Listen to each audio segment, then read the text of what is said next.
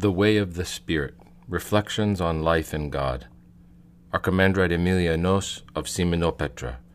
Preface by Archimandrite Elisseos, Abbot of the Sacred Monastery of Simonopetra, Manathos. Translation, introduction by Father Maximus Simonopetrides, Nicholas Constas. Indictos Press, Athens, 2009. Preface. This book is an offering to our brothers and sisters throughout the world, for love does not seek its own, but desires communion with others, teaching us to sing in other tongues. We cannot say we have no need of you, for without you our joy will not be complete. 1 Corinthians 13:5 and 12, verse 21. Elder Aimilianos was our guide, teacher, and father in Christ, and remains so to this day. We lived with him for many years, traveling together in the way of the Spirit. The discourses collected in this volume give expression to his personal experience of God, which was always real, living, and dynamic. We believe that they will fill you with joyful hope. Even so, we have here only the surface, the crest of a rising wave, continuous with an infinite sea. In the receding tide, we discover traces on the shore, like sounds in an empty shell that once harbored life. There, we look, listen, and wait. To love, in a sense, is to accept and consent to this distance. But these are no ordinary signs, and from here our journey begins, as on the threshold of spiritual change. Read this book in a spirit of peace, with no anxiety about understanding new concepts or learning things under pressure. Let your reading and attention be unforced, a form of prayer. As you hold the shell to your ear, listen for the word of God and enter into communion with him. How sweet is the voice of our beloved. The winter is past, flowers appear on the earth, the time of singing has come. Song of Songs, chapter 2, verse 10 to 12. Signed Pentecost 2008, Archimandrite Elisseos, Abbot of Sacred Monastery of Simonopetra, Mount Athos. Introduction. The Way of the Spirit is a collection of 12 spiritual talks by Elder Aimilianos, who from 1974 until his retirement in 2000 was the abbot of the Sacred Monastery of Simonopetra on Mount Athos. While many of these talks were originally addressed to monks and nuns, we believe that they speak without distinction to all who thirst for God. Union with God, not through words and theories, but through experience and illumination, is the goal of our sojourn on earth, and it is precisely this teaching that flows from each page of this book. We shall say more about its contents in a moment. Now it is time to introduce its author. Elder Aimilianos was born in Athens in 1934 to refugees from Asia Minor who had settled in the Greek capital. His childhood and adolescence unfolded against the background of World War II, the German occupation of Greece and the Greek Civil War.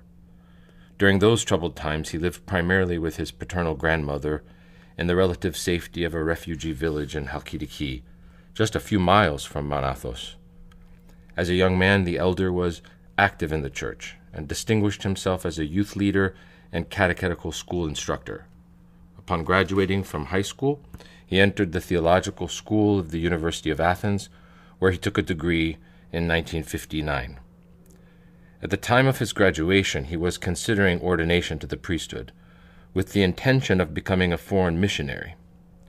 This was a logical next step for a young theologian who had already demonstrated a gift for the preaching and teaching of the gospel. In order to prepare for such work, he decided to spend a period of time in a monastery, and was directed by a friend to the bishop of Trikala, Dionysios, who was then reviving monastic life in the region of Meteora. The bishop became the elder's spiritual father, and it was at his hands that on the 9th December 1960, the elder was tonsured a monk, given the name of Aimilianos, and enrolled in the brotherhood of the monastery of St. Bessarion. 2 days later, he was ordained to the diaconate, and on 15th August of the following year, 1961, he was ordained to the priesthood. Although we are not in a position to know all the details, it seems clear that the elder did not feel an overwhelming, irresistible call to monastic life, which he viewed simply as a stepping stone to missionary work. He was a bright, energetic young man with a future, and was not about to spend the rest of his life in a half-deserted monastery in Thessaly. While he was there, however, he was overtaken by an event of such magnitude that it radically transformed his life, confirmed him permanently in his monastic vocation, and left its mark on all his subsequent work. We learn more about this extraordinary moment in the following remarks by the elder's disciple and successor, Archimandrite Aimilianos.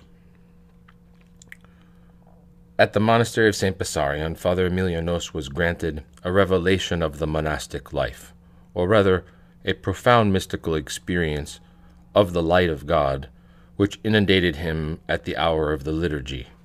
Henceforth his every divine liturgy, prepared for by a long vigil, was a sublime experience of God's glory, a mystagogy, reminiscent of the decisive revelatory events that sealed the history of the people of Israel. As a result, he resolutely made up his mind to partake of the ascetic tradition, rather than to assume ecclesiastical duties in the world. Footnote that excerpt taken from the spiritual tradition of Simonopetra in Mount Athos, the Sacred Bridge, The Spirituality of the Holy Mountain, edited by Dimitri Koromos and Graham's Speak, Oxford, 2005. To continue. Like the dramatic conversion of St. Paul, the elder emerged from this experience a different man, supremely energized and single-mindedly committed to monastic life. With newfound clarity of purpose, he entered deeply into the mystery of the liturgical life of the Church, and devoted himself to prayer, spiritual study, vigils, fasting, and other ascetic labors. Recognizing the remarkable change in the spiritual bearing of his young priest-monk, the bishop appointed him abbot of the monastery of the Transfiguration at Meteora. He additionally assigned him to preach at a large parish church in the city of Trikala, and exhorted him to teach and hear confessions throughout the surrounding region. He was only 27 years old. By all accounts, the elder was a spellbinding preacher, exploiting to the full an elevated, indeed charismatic, rhetorical style. He poured forth a torrent of discourse. With a brilliant sense of drama and timing, he delivered himself of striking utterances, often rising to the level of poetry and exalted religious praise. With his large expressive face and eyes, he established close and immediate relation with his listeners, whom he addressed in a voice of astonishing power and range, capable of extraordinary modulation, from a soft, bewitching whisper to a booming Vesuvian roar. The gift of eloquence, of course, was not an end in itself, but was given back to God and placed in the service of the Holy Gospel. The elder soon took the region captive, especially its youth, who flocked to him in great numbers, teaching by word and example both from his monastic enclosure and in the heart of the city. He acquired a rapidly growing number of disciples. Many of them felt called to live the monastic life under his direction, and the first tonsures took place in 1963. Others were to follow. In a relatively short period of time, Meteora had become home to a large dynamic community of young monks, an equal number of women, many of whom were the sisters and cousins of the monks, had also heard the call to monastic life, obliging the elder to convert a nearby abandoned monastery into a convent. Other disciples married and/or became priests in the world, but all were part of a larger spiritual family which had its center at Meteora and in the spiritual teaching of its young abbot. Within a few years, however, the increasing pressure of tourism began to disrupt the spiritual life of the new communities. It was either move or else become museum curators and tour guides for the literally hundreds of visitors bussed in daily during the high season. In 1970, another blow was struck with the death of Bishop Dionysios, the elder's mentor and staunch monastic patron. flight seemed unavoidable, but to where? The dilemma was solved by a handful of geriatric monks locked in a decaying mountain fortress on the peninsula on the North Aegean. These were, of course, the aged fathers of Simonopetra, who invited the elder and his brotherhood to settle on Athos and bring new life to their dying community. Devastated by a fire in 1891 and under Turkish rule until 1912, Simonopetra fell further into decline beginning in 1931, after the unjust expulsion of its saintly abbot, Jerome, and the departure of some 20 monks who left in protest with him. By the 1950s and the whole of the following decade, the specter of depopulation had spread its melancholy wings over the entire peninsula. Like most of the other monasteries, Simonopetra seemed like a vast ruin from the past, haunted by a small number of monks, all of them advanced in years, with no novices in sight. But things were beginning to change. For the elder and his monks, the invitation was a gift from God, which they gladly accepted. And on 25th November 1973, the elder was elected abbot of Simonopetra. His official enthronement followed on 17th December. In his remarks on that day, he described the event as a new beginning and a new birth. He exalted in the mountain's history and holiness, calling it, quote, the upper room of a permanent Pentecost, from which the grace of the Spirit never ceases to shine its brightness in your soul, end of quote. Their journey had come to an end, for he and his exiled monks had found a place of rest for the Lord, a tabernacle to the God of Jacob. Psalm 131:5. But if the journey was over, the work was just beginning, as the monks set about restoring their new home, an ancient 10-story labyrinth perched on a cliff 1,000 feet above the sea. Although they could not have fully known it at the time, the presence on Athos of Elder Aimilianos and his brotherhood was a critical factor in the contemporary renewal of monastic life on the peninsula. In the midst of this already crowded moment, the elder was also seeking a place of rest for his community of nuns. Once again, the monks of Manathos provided the solution. An hour's drive from the Athonite border, in the town of Ormilia, the monastery of Vatoperi possessed an old and unused dependency which Simonopetra purchased, restored, and extended. On 5th July 1974, the nuns were established in their new home. The elder consequently became the founder of a large convent, for which he also wrote the constitutional charter, the definitive version of which was conveyed to the convent in May of 1975. Construction on the new church began in 1980, and a formidable monastic complex soon came into being with over 100 nuns. The convent, dedicated to the Annunciation of the Theotokos, but more commonly referred to simply as Ormilia, is a dependency, a metochion, of Simonopetra, and follows a modified Athonite typicon. In October of 1991, it was given patriarchal and stavropagic status by the Patriarchate of Constantinople. Beginning in 1995, Elder Aimilianos began to suffer from an increasingly debilitating illness that would ultimately force him to step down as the abbot of Simonopetra. In 2000, he was succeeded as abbot by his disciple, Archimandrite Eliseos. The elder currently resides at the Convent of the Annunciation in Ormilia. Elder Aimilianos was a gifted speaker. He was also an extremely prolific speaker.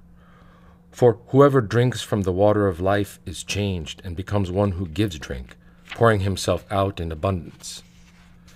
Systematic tape recording of his many sermons and talks began in 1968 and continued without interruption through the spring of 1994.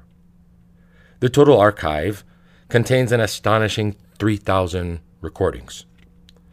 This means that on the average, the elder delivered some type of formal public address 100 days out of the year for 30 years. About 60% of these were delivered to a monastic audience, and the remaining 40% in parishes in Greece and Cyprus. A very small number were given at theological gatherings or church conferences and symposia. When invited by a bishop to speak in a town or city, the elder would often give 2 talks on the same day, usually a Sunday, in 2 different churches. Needless to say, these figures do not take into account the informal talks and other forms of communication, conversations, correspondence, phone calls, which were part of the elders' daily pastoral ministry.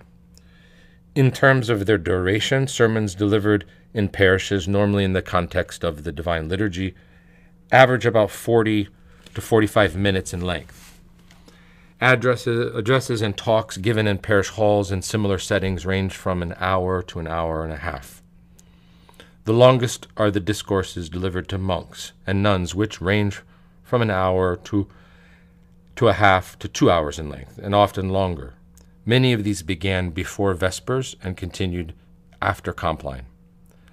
The elder also commented extensively on ancient monastic rules and ascetic writings, generating series of talks unfolding over the course of many days, weeks, and months. Chapter 8 of this book is a segment from one such series. And it is remarkable that when addressing his monks and nuns, the elder never spoke from a prepared text, and only rarely used a set of notes. Like an overflowing spring, the elder ceaselessly poured himself out to his disciples, offering his words to them with all the magnificent prodigality of divine love, like the excess wine at Cana, or the multiplication of the loaves of bread, which is always the sign of God's grace, the boundless self-distribution of the Son of Man for the life of the world. Before bringing this introduction to a close, it will be helpful to say a word about the nature of the texts which appear in this volume. The way we read and respond to a text is in large measure conditioned by what we bring to it, not least by our shared cultural assumptions concerning the kind of work we have in front of us. We do not read a poem in the same way that we read a newspaper. Neither do we read and respond to an instructional manual as we would to a long-awaited letter from a friend. In each case, we approach the text in question and enter into its world of meaning with different presuppositions and expectations, with different levels of energy, attention, and consciousness. What sort of texts, then, do we have here, and how might we best approach them? What will be helpful to bring us with us on our journey, and what is best left behind? Of the 12 talks collected in this volume, 3 are sermons or homilies that were originally delivered in parishes before large public audiences, chapters 2, 3, and 10. They focus on the gospel reading of the day or some aspect of the liturgical year, such as the beginning of Great Lent, which provides both structure and a point of departure for related themes and subjects. An equal number, chapters 9, 11, and 12, were delivered in a non-liturgical setting to small groups of lay theologians and teachers of religion. They tend to combine elements of traditional theological teaching with the inspirational character of homily. This will all be relatively familiar territory to anyone who has heard a sermon or listened to a discussion of theological ideas, and as such presents no special problems to the reader. The remaining 6 talks, however, chapters 1 and 4 through 8, are special forms of discourse addressed to monks and nuns given at special gatherings of the community known as a synaxis. At its most literal level, the word synaxis denotes a gathering or assembly, especially for public worship and teaching. It is traditionally used to designate the Eucharistic liturgy and the gathering of the church in a particular place. A synaxis, then, is the realization and revelation of the body of Christ, a being present with Christ, which necessarily involves the presence of the entire community. And this is precisely why Christ came, quote, to gather into one the children of God who were scattered abroad, John chapter 11, verse 52. And thus he often gathered together with his disciples, John 18, verse 2, telling them that where 2 or 3 are gathered, In my name there I am in the midst of them. Matthew 18:20. Outside of this reality there is only isolation and fragmentization. For he who is not with me is against me, and he who does not gather with me scatters. Matthew chapter 12, verse 30. That the elder was plainly aware of the special character of the monastic synaxis is evident in the following passage from chapter 7. Quote, "As you know, we do not come together in these assemblies to discuss matters of doctrine or problems in ethics. Neither is it my purpose here to offer you personal counseling or advice. Instead, we are here to participate in an event of communion. Our eyes are all focused on the same thing, a particular point or moment in the life of Christ. And because we are all looking at Christ, we are able to behold our imperfections and accomplishments. We see our movement forward or our disengagement and retreat. And thus, our assemblies, our synaxes, are communications with God himself, who sometimes reveals one thing to us and sometimes another." End of quote. As the elder makes clear, the purpose of the synaxis is not to discuss matters of doctrine or problems in ethics. The synaxis is not a theological lecture or an academic seminar. Its values are neither intellectual nor even moral, but existential. Second, the radical corporate nature of the gathering does not allow for personal counseling or advice designed to satisfy the needs of an isolated individual. The community does not gather in order to learn anything, but rather to enter into and experience the mystery of Christ. Like the Eucharistic synaxis, of which it is an extension, the monastic synaxis is an event of communion, a moment in which the community looks at Christ, is illumined by the vision of God, and in so doing attains heightened self-knowledge as it becomes the bearer of divine revelation. Understood in these terms, the monastic synaxis does not have immediate parallels within our ordinary experience of language and communication. In essence, it is an encounter with Christ in and through the community, concentrated in the charismatic word of the elder, who seeks not to instruct his listeners but to transform them by conforming them to the form of Christ. Romans 8:29 and Philippians 3:21. This is why the elder's word is always a spoken word. He wrote virtually nothing. For true teaching flows from the person. It emerges through the experience of presence and encounter, inseparable from the living word, whose internment in writing necessarily incurs a loss of power and effectiveness. Only the spoken word makes dialogue possible. Only the spoken word makes it possible for an elder to adapt his teaching to the needs of the disciples. The living, existential character of the synaxis cannot be bound by the rigid constraints of dead letters. A sudden tangent will prove to be a central. A gratuitous aside will wend its way to a source of light, which seems secondary or superficial, will be of paramount significance, the deep foundation. The composition will everywhere vibrate with the harmonies and discords of the community, keyed to the spiritual level of its listeners, being exactly what they needed or were able to hear at the time. The monastic discourses of Elder Aimilianos are thus the record of a pilgrimage. In the truest sense of that word, to saunter means to visit the sacred places, not in a predetermined, rigidly laid out plan, not with a relentlessly pursued aim or goal, but rather as an organic unfolding, a spontaneous movement of love and knowledge, forever exceeding its boundaries, and like all living things, growing beyond its momentary form in fulfillment of its destiny in God. The way of the Spirit contains a rich harvest of spiritual experience cultivated through prayer and tranquility. It is an invitation to partake of the life-giving bread of wisdom. The spiritual instruction and discourses collected in this volume have the Holy Spirit as their inspiration, vesture, and ground of convergence. As you will soon discover, this book is not a theoretical treatise on spirituality or mysticism, but rather a message of love, directly shaped by the living experience of life in the Spirit, the mystical cry of the soul, ever seeking union with God. Note on the translation. The Way of the Spirit is an English translation of 12 tape-recorded homilies and discourses by Elder Aimilianos that were first published in Greek in 1998. See below texts and translations.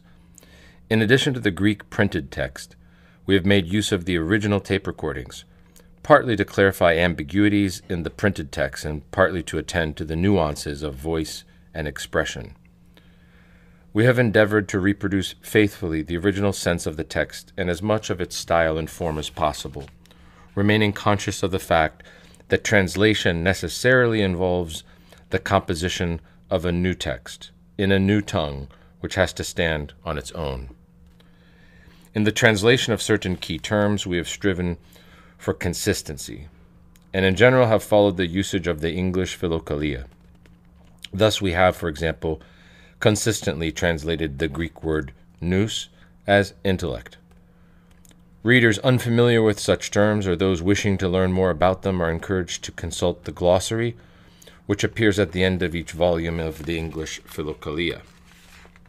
Old Testament references are based on the Septuagint, which for some biblical books, the Psalms in particular, follows a slightly different numbering than the more familiar Hebrew version. Here, too, the interested reader will find an explanation of these differences in the introductory notes to the English Philokalia. Texts and translations.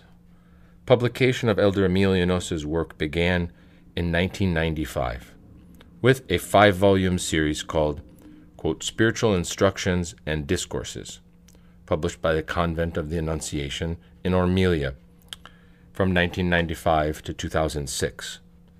Of these, an English translation of the first volume, The Authentic Seal, appeared in 1999. The present volume, The Way of the Spirit, is a translation of the second volume in this series, the Greek original of which first appeared in 1998. All 5 volumes are now available in a French translation published by Aimilia between 1998 and 2006.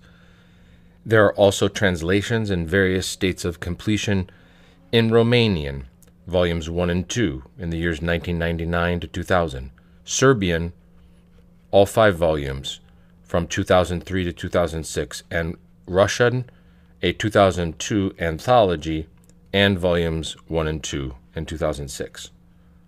2 anthologies of the Elders' teachings, each containing 8 talks selected from across the 5 volumes, and published in a small paperback format, appears in Greek in 2004 and 2005.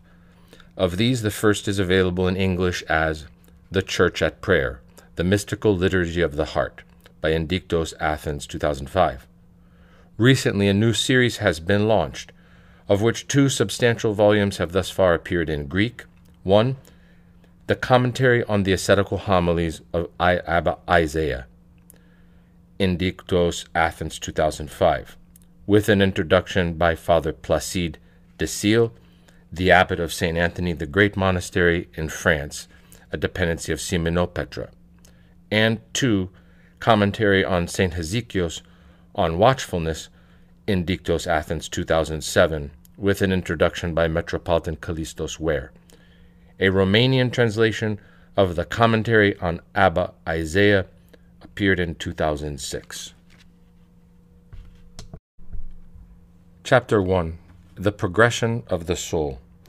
Footnote, delivered on 27th and 28th of May 1973 in Athens, to the sisters and young women who were later to form the monastic community of the Annunciation at Aimilia. First Assembly.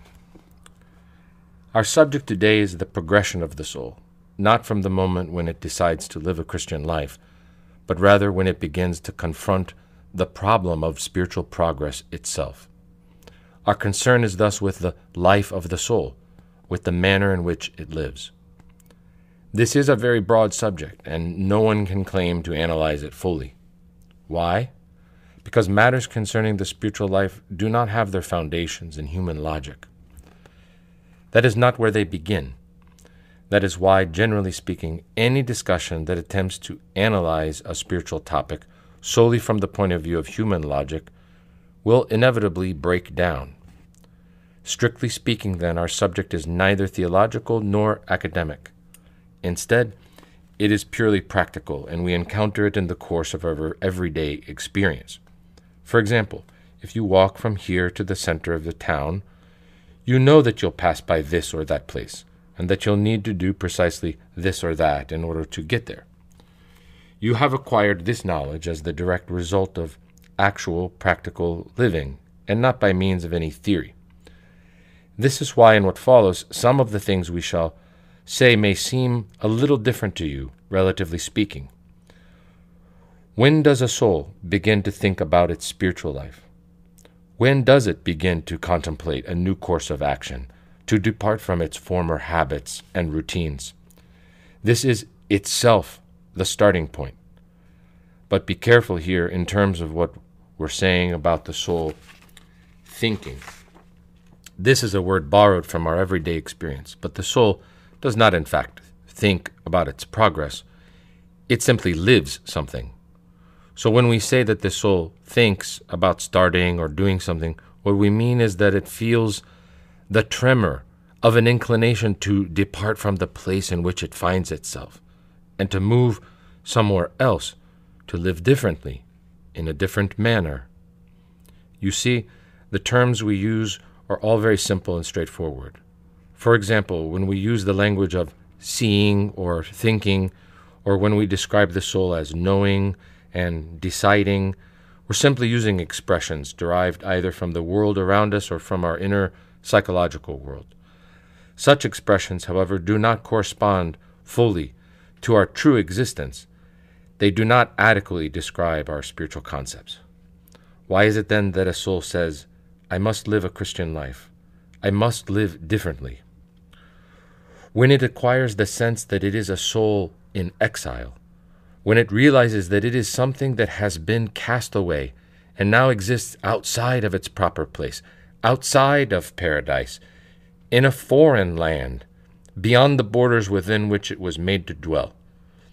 That's what exile means.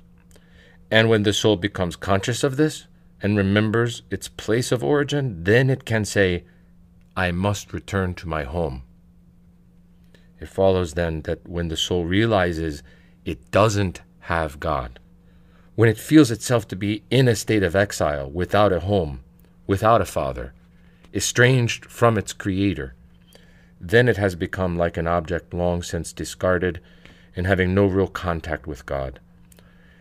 Then it can say in its exile, I feed with swine and eat husks. I shall go back to my father. Luke 15:16-18. This is when the soul begins to make progress, when it feels what Scripture calls the dividing wall of hostility. See Ephesians chapter 2, verse 14. The barrier that has risen up between us and God, and which separates us from Him. But if we don't feel such a wall between us and God, if we don't feel that we are exiles, then we haven't even begun to think about the spiritual life. Footnote 1. See also Archimandrite Aimilianos' Catechism on Prayer, page 199, quote, God is in heaven, and I am down here on earth. So, when I pray, I feel at once this insurmountable obstacle blocking me off from God, namely, the fact that I am carnal, that I am flesh, in the gospel sense of flesh, whereas God is spirit. Compare St. Isaiah the Solitary on guarding of the intellect, chapter 13, quote, all these things, that is, sensual pleasure, resentment, hatred, etc., are a wall, Ephesians 2:14, imprisoning our wretched soul. They obstruct its ascent and prevent it from meeting God. From Philokalia, volume 1. St. John Climacus' Ladder of Divine Ascent, 29, quote, let us break through this dividing wall, which we have erected to our own harm by disobedience. And St. Maximus the Confessor from 4th century of various texts, 63, quote, by dividing wall, Scripture means the natural law of the body, and by barrier, that attachment to the passions according to the law of the flesh, which constitutes sin. And St. Peter of Damascus on the two kinds of faith, quote, even if I want to return whence I fell, I cannot do so, since my own will has become a dividing wall between myself and God. End of quote. To continue. The spiritual life, you see, begins with a kind of vision, with the feeling or perception of banishment, and this is not arrived at by means of any intellectual analysis or evaluation. I simply feel within myself the presence of a wall, a barrier, and I don't know what's beyond it. Thus, when the soul realizes the distance between itself and God, a distance so great that no matter how loudly it cries out, it will never be heard by God, then it will understand how utterly devastating it is not to be able to talk to God. At that point, it will seek to approach Him, to bring Him close to itself, and itself close to Him. When the soul feels this condition of rejection and exile, that it's been cast off and thrown aside, and this includes a soul that men may praise or flatter, and even one with a degree of purity, chastity, spiritual qualities, lofty aspirations, and inclinations for the divine. When such a soul, I say, finally understands that it's been discarded, that it needs to find its place in history and in the common body of the Church, then it can say, quote, I'll go and seek my true home. It follows then that the spiritual life begins with the feeling of exile, of banishment, of an obstacle in our path, and with the desire to cease being an object that has been discarded and cast aside. And such a desire is perfectly natural. When you see something that's fallen or that's been dropped, it's natural to want to pick it up and put it back in its place.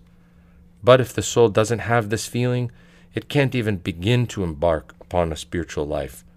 It may live a Christian life, but only in a manner of speaking, only in appearance, only on an intellectual level, only within the limits of its own conceptions.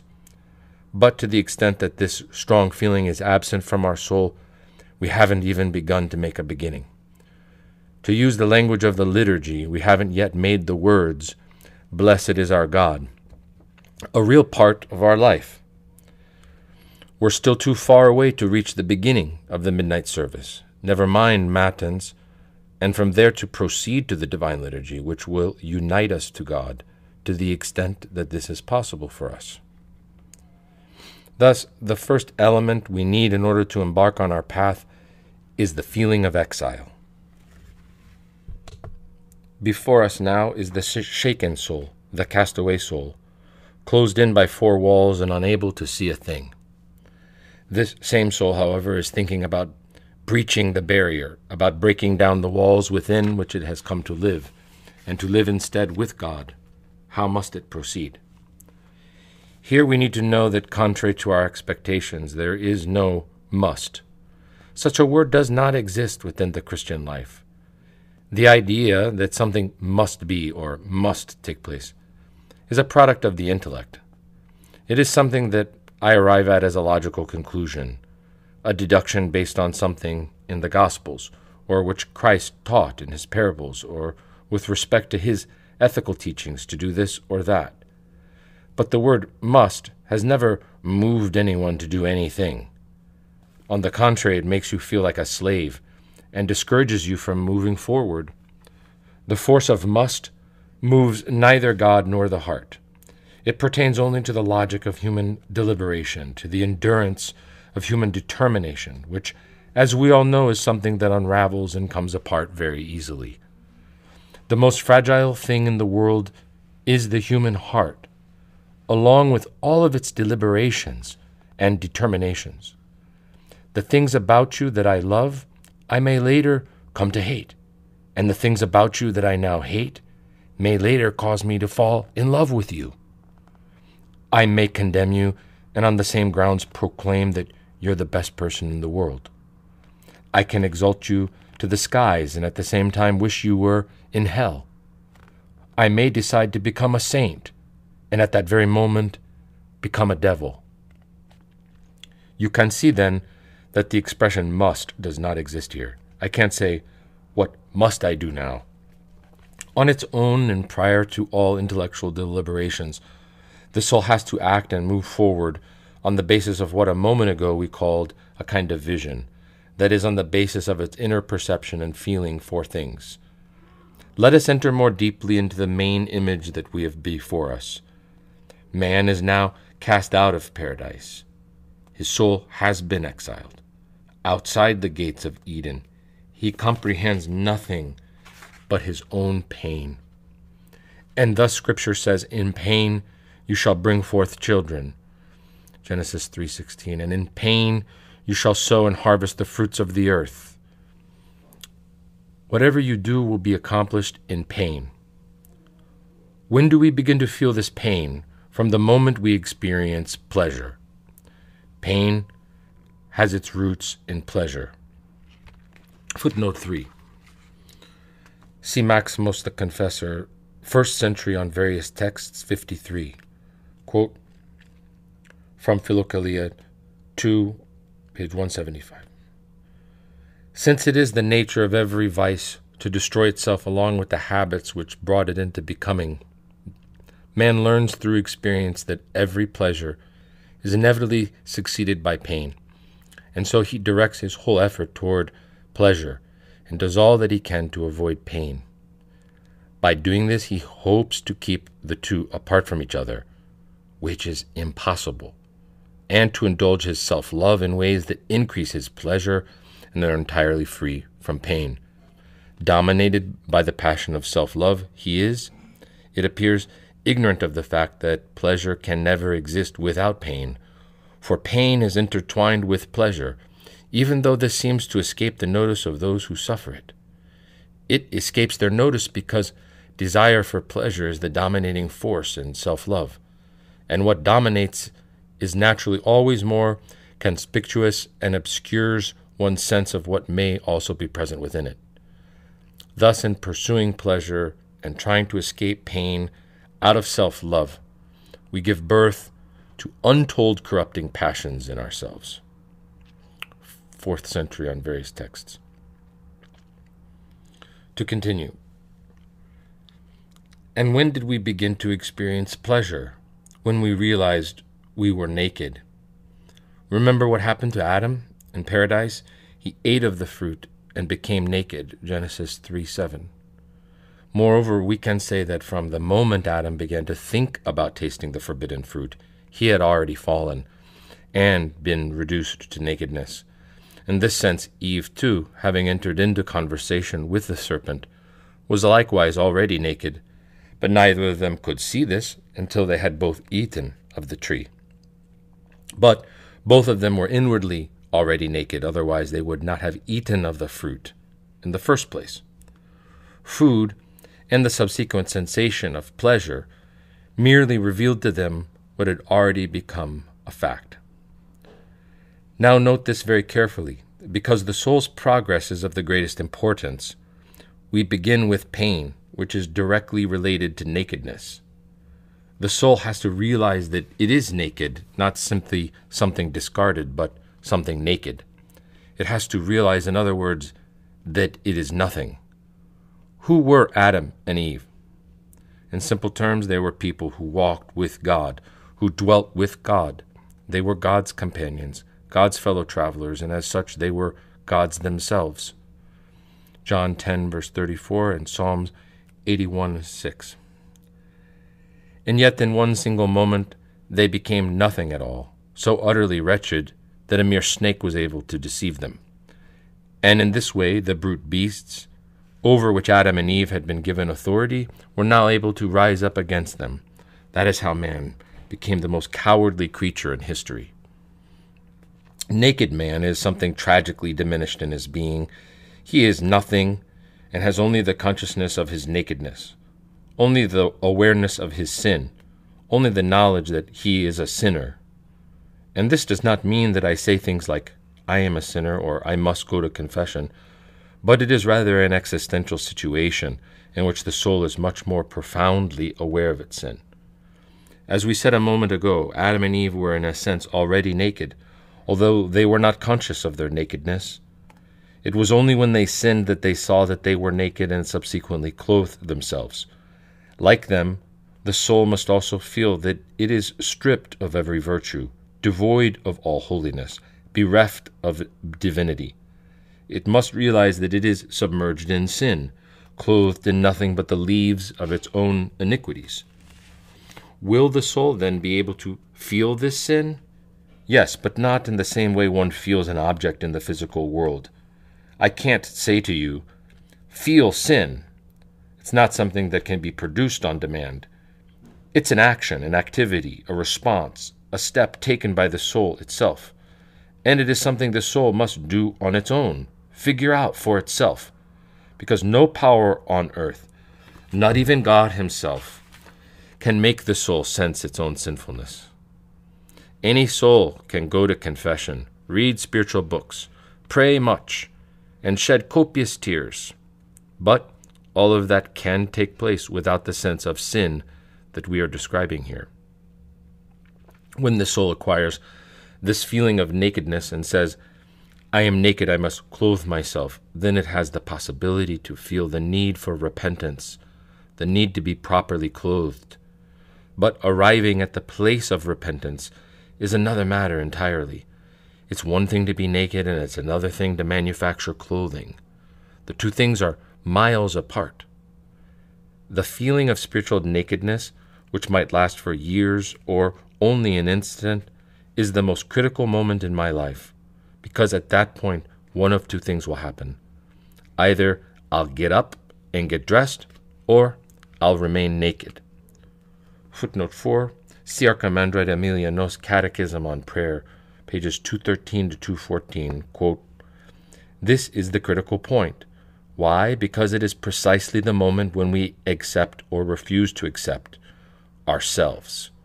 Because we discover a self so dirty, so dark, so devious, so cunning that it costs us dearly, that it's not in our interest to acknowledge it. And so we hide behind our egotism, behind the knowledge of the self, behind the love of self, which is in every soul. End quote. To continue, in other words, I'll either present myself to God in my nakedness and say, I have sinned, or I'll try to hide from God, like Adam and Eve. And when God says, Adam, where are you? I'll say, hiding because I'm naked. And when I emerge from my hiding place, he'll see my fig leaves.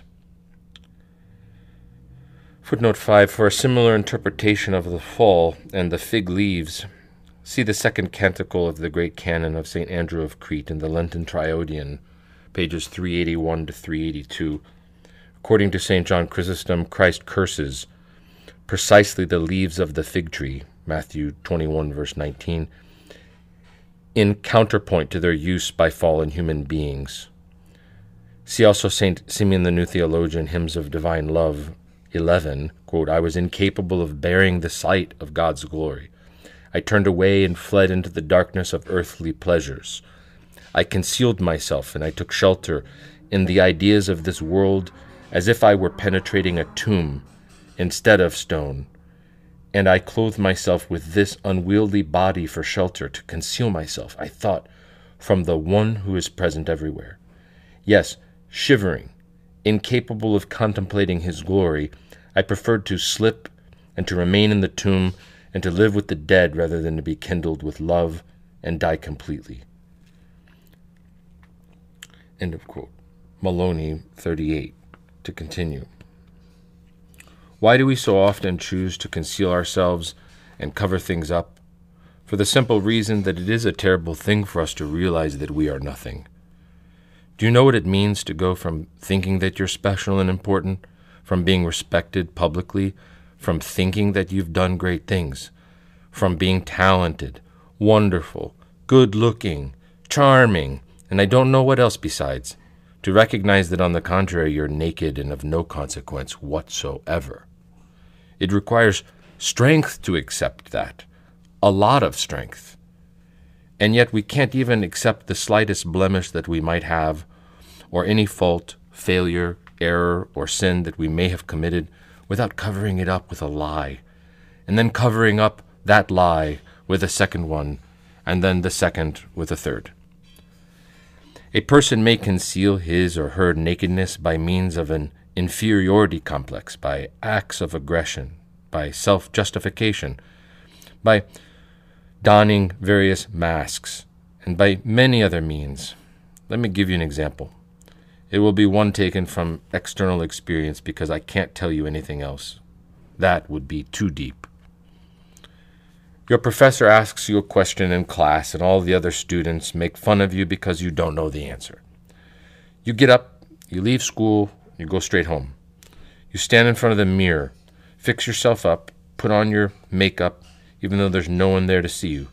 But there in front of the mirror, all by yourself, with that self which is everything to you, you can assure yourself that I, who they made fun of, am beautiful. In this way I seek to regain my balance, to compensate for the weakness exposed by my teacher and my classmates.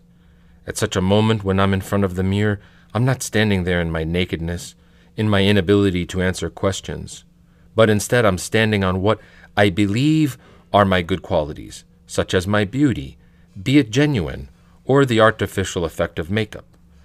And such beauty may be physical, emotional, intellectual, or even spiritual, as we are now in the habit of saying, but it makes no difference. Whatever it is, it's a substitute for my nakedness.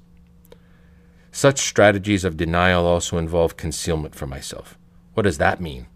It means that even though I'm naked, I'll live as though I were not. And thus, I live a double life. Or I may refuse to grow and progress, as though I weren't naked at all. And this is something much more terrible, for it is the rejection of reality. And such a rejection can only have tragic consequences for me. Life is full of people like that. They know they're sinners, they know they're naked, and yet they go through life doing the very things which they hate, which disgust them, which they know are beneath them. And they know that they must somehow silence the terrible cry of their conscience, which torments them. See Romans chapter 7, 15-20. The soul's other alternative is to accept its situation and say, I'll do something about my nakedness. I will declare my sin. I will confess my sin and my nakedness. See Psalms 31, verse 5, and 37, verse 18. And naked though I be, I will nevertheless present myself to God. I'll tell him, you clothe me. And that takes great strength. To turn to God as if nothing else in the world exists requires tremendous honesty and authenticity. And what are the means by which I will either accept my nakedness or pursue a life of concealment? That which we call the ego, the self. Not the ego in the sense of boasting and selfishness, but rather in the sense of an inner balance, a proper self-knowledge and equilibrium. Here we are reminded of St. Augustine, footnote 6, Bishop of Hippo Regius in Tunisia, North Africa, from 396 to 430. Among his many works are his Confessions, a kind of spiritual autobiography, for his life along with a discussion of his place in the Orthodox Church. See St. Augustine, Bishop of Hippo, in Synaxarion, 5, pages 514 to 520. To continue. For many years he suffered and wanted to repent. Why did he suffer so? Because he was in conflict with his ego. During one period of his life, he subjected his ego to philosophy, which barred his way to the path of salvation. Before that, the heresy of Manichaeanism stood in his way, and its system of false knowledge served as a covering for his nakedness. Footnote 7, named after its founder, the Persian religious leader Mani. Manichaeism was a system of metaphysical and ethical dualism in which eternal principles of good and evil were locked in perpetual conflict. It was refuted by many church fathers, including St. John of Damascus, in his work against the Manichaeans. See also his brief description of Manichaean beliefs On Heresies. St. Augustine discusses his own involvement with and eventual rejection of Manichaeism in books 3 and 5 of his Confessions. To continue. But afterwards he humbled himself, and together with his young child was baptized and entered the church. It was then that he discovered his nakedness, and clothed himself in the garments of righteousness that God had prepared for him. And afterwards he even became a bishop. This balance, this well-regulated scale, upon which so much depends, is our inner disposition, our inner character, and attitude of will. And this disposition, this internal lever, is the ego. It is that upon which we lean and rely. What does the ego desire?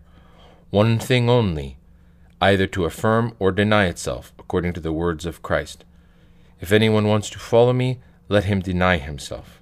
Matthew 16:24 and Mark 8:34.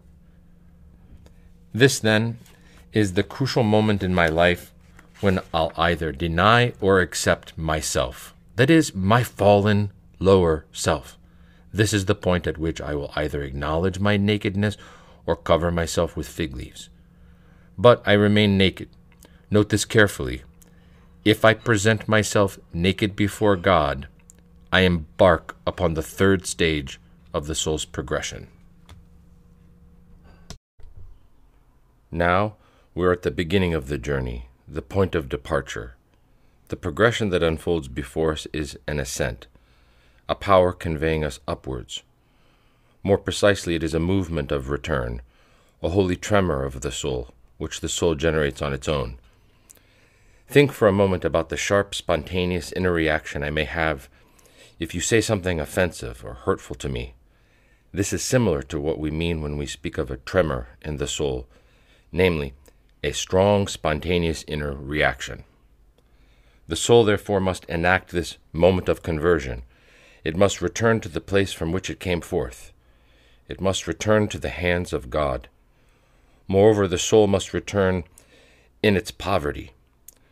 Does this mean that man was poor in paradise? Remember Adam. He was rich. He had the whole universe for his own. But then the serpent said to him, "What did God tell you, not to eat of the fruit of the tree? But if you want to become God, if you want to rule over the whole world, eat this fruit." Genesis 3, 1-5. In response to the serpent's subtle wisdom, Genesis 3.1, Adam acknowledged his spiritual poverty, and so he ate in order to become rich, to become a god. Our own soul is now in that same position. It has eaten of the fruit. Indeed, it has just realized that all along it has been eating of that fruit, and now must return to its former poverty, that is, to what it once thought was its poverty, realizing now that such poverty was in fact its beauty, its glory, its divinity, the very threshold of heaven itself. As we've said, the soul must make this movement of return. Let me put it somewhat differently. It must make a circular movement. What does circular mean in this context? Why do I use this word? A movement from one place to another may be linear and direct. Thus we say that the shortest distance between 2 points is a straight line. And this may be true, but it also distances you from your place of origin. Other forms of movement may be broken, haphazard, and circuitous. Still other forms are circular, bringing you back to yourself. A movement like that encircles you. The soul's circular movement therefore describes the soul's propensity to unfold and extend outward, as well as its movement of return and reinstatement within itself. It follows then that we possess the power of return in order to retrace our steps back to the place from which we were cast out. This is why such a return is always a movement toward our own self. Of course, no matter what we do, we may never actually escape ourselves. All of our outward movements, our desire for knowledge and power, our alleged virtues, and various aspirations, are simply spacious substitutes, so much shabby clothing behind which we seek to conceal our nakedness. The perfection of the circle, however, keeps us within the sphere of God and at the same time at home in our own lives. This is why I called it a movement of return, because it brings us back. And it is circular because we abide within our true selves. We remain within our own being. Footnote 8. See St. Gregory Palamas in defense of those who devoutly practice a life of stillness in Hezekiah. From chapter 5, quote, "The intellect, or nous, is not like the eye which sees other visible things, but does not see itself.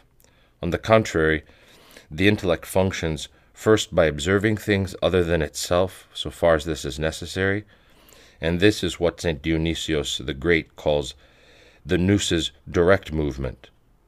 Secondly, it returns to itself and operates within itself, and so beholds itself, and this is called by St. Dionysius the nous's circular movement, from On the Divine Names. This is the nous's highest and most befitting activity, and through it, it even transcends itself and is united with God. For the intellect, the nous, writes St. Basil, when not dispersed outwardly, note that it does go out from itself, and so having gone out, it must find a way to return inwards, returns to itself, and through itself ascends to God in a way that is free from delusion. To continue. Now this propensity to return to myself, this circulation of the self, this progression toward the recognition of my nakedness, creates within us another impulse, the desire for flight. In other words, now that I've finally returned to myself, I find that I want to take care of myself, to work on myself. Footnote 9, see St. Gregory of Nyssa on virginity, 18.4, quote, "And just as slaves, when they have been freed and have stopped serving their masters, turn their attention to themselves, thus I think the soul, once it has been freed from deception and slavery to the body, comes to an understanding of what is particularly its own and natural functions." To continue. And where do we work best? In the midst of noise and turmoil, or in a state of tranquility? In the midst of an unruly crowd, or when you're by yourself? Clearly, in solitude. The soul then, when it has reached this stage and wants to return to itself and to God, has a strong impulse to flee. It experiences a powerful attraction from another pole. The impulse to flee brings us in turn to the question of voluntary exile. What I mean is this: if I want to flee from here, I have to forget about you. I have to become a stranger to you. As a result, the feeling, the attraction, the disposition, the inclination, and the propensity toward flight create within me the desire for exile, because as you know, there can be no flight without exile. Finally, the inclination, the feeling, and the need for exile will lead me into isolation. Not psychological isolation, which is artificial, but real isolation, that of the spirit. When I'm psychologically isolated, I say things like, "Nobody loves me," or "Nobody cares about me," or "Nobody wants me," and so on. Here we are, for example, all gathered together, and you say to yourself, "The elder hasn't looked at me once, but he's looked at all the others." That's psychological isolation. It's a false state of mind, a lie, an illusion, and the soul can't be nourished with illusions, because anything false is a concealment of our real selves. It's a fig leaf. Real isolation is spiritual, me and God alone. You cease to be of any importance to me. I'm not interested in whether you love me or think about me. I'm not even interested in whether you're here with me at all. I'm interested only in myself, not in the way we said at the beginning, but in the real sense, in order to discover my nakedness. Just me before God. Me and you, who are my God. Real isolation of this sort is a basic requirement of the spiritual life. I can't become a saint unless I am alone, isolated. But in order to be isolated, I must flee. I must attain the status of a stranger, an exile. Our aim is to know God and remain exclusively with Him. But this is extremely difficult because we've grown accustomed to perceiving things by means of our bodily senses. And now we have to learn to live and feel with our spiritual senses. The shift from the bodily to the spiritual requires nothing less than a conversion, because the awakening of our spiritual senses is the fruit of repentance, metania, a change of direction, which literally means a change of mind or mentality. And in order for me to become a new creation, in order for me to undergo spiritual renewal and experience a complete and total change in my soul, I must experience and feel God as a living reality. When we speak of flight, and mark this well, we are primarily speaking about an inner state of the soul and not necessarily about physical withdrawal to a particular place. Footnote 10. See, for example, St. Basil the Great's letters to St. Gregory the Theologian. Quote, "There is but one escape, that is from the cares of the world, separation from the world altogether. But withdrawal from the world does not mean bodily removal from it, but rather the separation of the soul from sympathy with the body, and the giving up of city, home, personal possessions, love of friends, property, means of subsistence, business, social relations, and knowledge derived from human teaching. And it also means the readiness to receive in one's heart the impressions engendered there by divine instruction." End of quote. And from Long Rules 18, quote, "Perfect renunciation consists in not having an affection for this life, remembering death, and not trusting in ourselves. But a beginning is made by detaching oneself from external goods, from property, vainglory, life and society, useless desires, after the example of the Lord and his disciples." End of quote. See also St. Nikitas Stathatos on the practice of the virtues 72.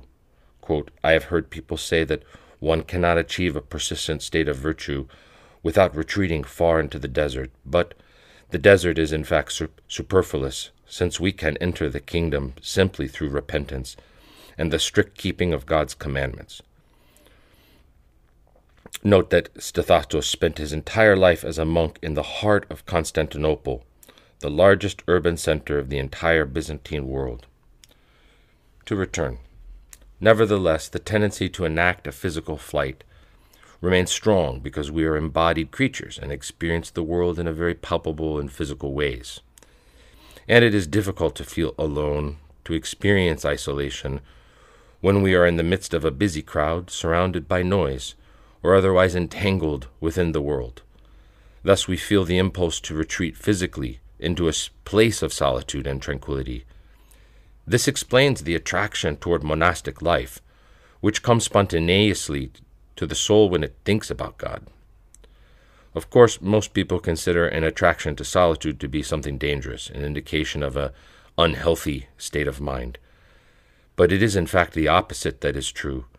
Unhealthy are those who have never contemplated flight from the world, for this means they have never been seriously concerned about their souls.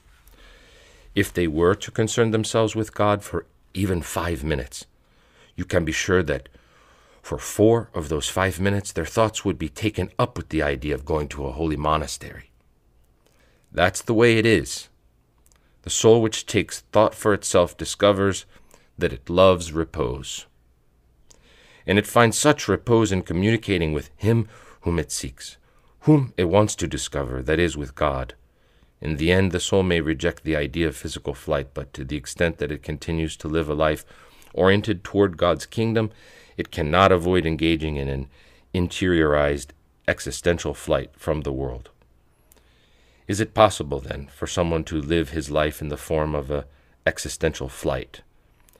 Can I, living in the world, live the kind of exilic life that we're talking about here? Of course I can. But even though such a thing is possible, it is fraught with the greatest difficulties. In any case, solitude and isolation are not, strictly speaking, undertaken for the benefit of God. It's of no importance to God whether I'm in a monastery or whether I'm in the world. What is important is to know the best way for me to hasten toward God. What is essential is that I exist in a state of voluntary exile, physical or otherwise, so that I am a stranger to the world and thus to a certain extent able to sense the presence of God. With the necessity for separation, with this initial feeling of estrangement, this initial exile and isolation from others, comes yet another feeling, the realization that such conditions are not enough for me. I need God. I still don't have Him, and thus I am brought to the point where I need to seek Him. Do you remember the previous stage, the feeling of nakedness that leads to repentance? At that stage I was led to the desire for repentance, although I hadn't yet actually repented. Now I have simply advanced along the way of the cyclical path, drawing ever closer to myself. And it is that movement which brings me to the point where I need to seek God. But as we've said, this is not the search itself, this is not the seeking, because the need to seek is one thing, and the seeking is something else. The soul now confronts a question: how can I seek God? And this, you see, constitutes the soul's combat. Its titanic struggle to regain entry into paradise. I desire God. I proceed toward Him.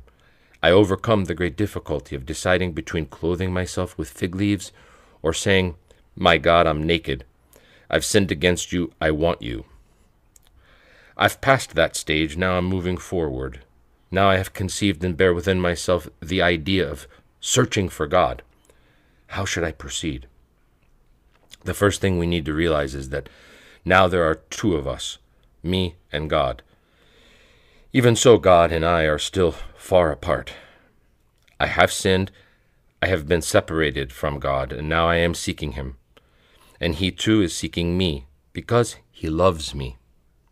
Thus we have two movements of God toward me, and me toward God. What can I do for God? Nothing. In fact, I can't even seek Him. I can't even repent. But what I can do is to struggle. This means that I can commit myself to a life of asceticism, to the practice of spiritual exercises. And I will undertake such a commitment in a manner appropriate to my way of life, that is, depending on my situation, character, physical strength, psychological disposition, my history, my heredity, in terms of my gifts, and so on. Whatever role these factors play, there will be a commitment to asceticism. Earlier we said that pain begins with the experience of pleasure. Of course, we wanted only the pleasure, not the pain. But now I must embrace pain in order to regain true pleasure. Why? Because we were created for pleasure. God created Adam and Eve and placed them in the garden of delights, for this is what the word Eden means in Genesis 2, verse 15. In seeking pleasure, they were seeking what God had instructed them to seek and experience. However, they sought wrongly, and instead of pleasure, they found themselves caught in the grip of pain. After that, they were given disfigured forms of the pleasures they had once enjoyed. Disfigured because they were no longer divine but fleshly realities, like those, for example, given to them in marriage. Beginning, therefore, from the pain into which I have fallen, my aim is to find what I was seeking, to arrive at the place of true pleasure, to regain the enjoyment of the delights of paradise. This means that I will make my own the very pain into which I unwittingly fell, and I will do this precisely because this is what I am capable of doing. I have neither God nor the strength for anything else. I am something that is broken. All I can do is feel pain. Thus I will take upon myself a life of asceticism, of spiritual struggle and exercise. To what we have said about the nature of asceticism, let us now add this. Asceticism is a way in which I, a human being, set about attracting the attention of God. You do the same sort of thing when you want the attention of the abbot. You make noise, knock on the door, and shout, "Yerunda, Yerunda." Others will dress differently or do other things to attract attention. We do similar things to attract the attention of God. Does God have need of such activity? I will say only this. It is something I can do, and God wants me to do what I can. In a manner of speaking, then, asceticism is like putting on my best clothes. It's my preparation in order to seek, want, actively desire, love, and finally receive God. And even so, he and I are still separated by a great distance. What we're attending to now are the preparations, just as we would sweep the house in preparation for a visit by our spiritual father. Thus I give expression to my inner disposition by enduring the coldness and filth that is within me, by accepting my nakedness and acknowledging it before God. In doing this I express my desire for God. Asceticism is the way I cry out to him. Footnote 12, see St. Gregory Palamas, Homily 12.2 on the fourth Sunday of Lent. Quote, as we learn from Moses, the Lord told Cain that the voice of the blood of Abel cried out to him. Genesis chapter 4, verses 8 to 10. In the same way, all the parts and members of our body, suffering hardship because of fasting, cry out unto the Lord, joining their voice to the prayer of the faster and praying together with him. To continue. Of course, operative in all of these stages of the spiritual life is the presence of divine grace. What is divine grace? It is the activity of God. Divine grace is not the essence of God. I remind you once again that we're not speaking in the formal language of dogmatics or academic theology. All we're doing is charting the contours of the soul's progression. We're narrating the story of our soul, outlining the stages of our spiritual struggle at its most practical level. At this point, however, it will be useful to speak with the greater degree of theological precision. Divine grace is not God's essence, but God is imparticiple in his essence. That means that in terms of his inner being, God is utterly transcendent and inaccessible to us. God is absolutely nothing that I could ever imagine, conceive of, desire, nor comprehend. Whatever I can grasp and say, this is my God, will not be my God, because God is not an object that can be grasped. Footnote 13, according to St. Gregory of Nyssa, in the life of Moses, quote, he who thinks that God is something that can be known does not have life, because he has turned from true being to what he considers by sense perception to have being. To continue. Instead, I must feel God. Here's an example of what I mean from the Gospel of John. Do you remember the passage concerning Thomas? 8 days later, the disciples were in the house again, and Thomas was among them. The doors were closed, but Jesus came in and stood amongst them.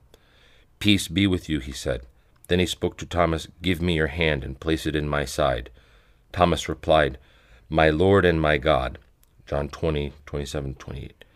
Now, it was Thomas's soul and not his hand which felt the truth of the words he spoke. It was his soul that received proof of the presence of God based on experience. And what was it that he saw? The divine energy. The doors, it says, were closed. How then did the body of Jesus enter into the room? Through the keyhole? No, not through any hole in the door or any other opening. For the body in question was not material, even though it was still a body.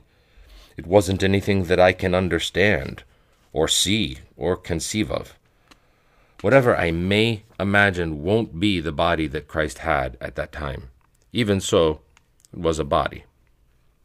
It follows then that divine grace, which is forever rushing toward me, is not the divine essence. It isn't God as he exists in his own being and nature, but it is nonetheless God. It is God's energy. It's God's activity. What I experience is God's rushing and running toward me, coming forth to meet me. And even though this running is divine grace and a union with God, it is not the final union. It is a preliminary union. What do we mean by this? I have given something to God that is of absolutely no significance to him, namely my asceticism, my pain. Why? Because I have nothing else to give him. In response, God gives me what I am capable of receiving, what I'm able to contain within myself. In this case, he gives me an initial gift of illumination, and this illumination is participation in divine grace, and thus a sharing in the life of God himself. However, it's not yet union with God, but rather communion, because now we are communicating with Him. It's an illumination. Here's an example of what I mean. We've been living side by side for 6 months, and all of a sudden I say, now I understand. Now I realize that I love her. How does something like that happen? It's a flash of light, an internal illumination, a sudden opening of my heart and mind. 1,000 different things. But until the moment when I say, there's a sense in which God doesn't yet exist for me. Union with Him has not yet occurred. God has been lost, but now I'm beginning to communicate with Him. To use another example, we can also say that it's like playing hide and seek. God runs after me, and I run after Him. And if in this game that we play, we're not able to see God, it's not because God is absent, but because I am blind and cannot see Him. I have then this flash of light, this illumination, which is an illumination of knowledge. What does knowledge mean here? It has to do not with ordinary reason, but rather with our highest spiritual faculty. It's something more like spiritual understanding, except it's not exactly understanding either. It's a form of recognition, like when I sense the presence of my spiritual father, when I have the feeling that he's coming. It's my Yerunda, I say, and I run out to meet him. I knew it was him. I recognize the sound of his footsteps. I can hear him even now, coming up the stairs. Thus, we're talking about a kind of knowledge or understanding that is actually a form of recognition. And that recognition, moreover, is already a movement, a drawing near on my part. When I realize my elder is outside, ringing the bell and walking up the stairs, there's a sense in which I've already turned toward him, already approached him, already touched him. Before I see him, I'm already embracing him, speaking to him, opening my heart to him. This is how I run to him, how my soul makes haste to be with him. It is the activity of my soul. It is not my soul itself, but the activity of my soul. We have then the experience of illumination, which is communion with Christ. It follows that communion is progress toward God. We begin to unite with Him, reaching out our hands to Him, as it were, and intertwining our fingers with His. Recognition occurs, and even if I'm blind, I'll immediately recognize you by the touch of your hand. At the beginning of this new stage, what do I recognize? Two things, which I will understand better in time, but which I begin to recognize now.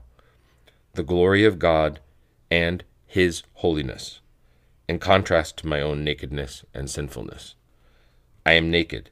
He is clothed. God is clothed in holiness. I am nobody, a nothingness.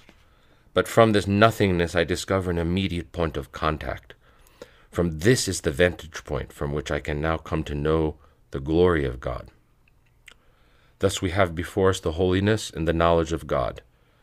What does the holiness of God mean? It signifies God's transcendence, which is the source of His eminence and thus of His presence to all. What does holy mean? It designates something set apart that belongs to God. In this way, the holiness of God refers to whatever belongs to God Himself. It designates that which is beyond everything else. It is something that admits of nothing else, something utterly pure, unalloyed, and immaculate. Holiness is a characteristic of the essence of God. God is holy, and the energy of God is holiness, a radiance coming forth from the divine essence. It follows then that the glory of God is God's energy. It is God Himself. I myself do not know and cannot see the holiness of God. However, I acquire a sense of it in contrast to my own nakedness and by means of its manifestation within God's activities. For example, God is not susceptible to sin, therefore God is holy. Moreover, the glory of God is a radiance, a reflection of His essence. It is not something made or created by God, but it is nonetheless real, for it is the presence of God Himself.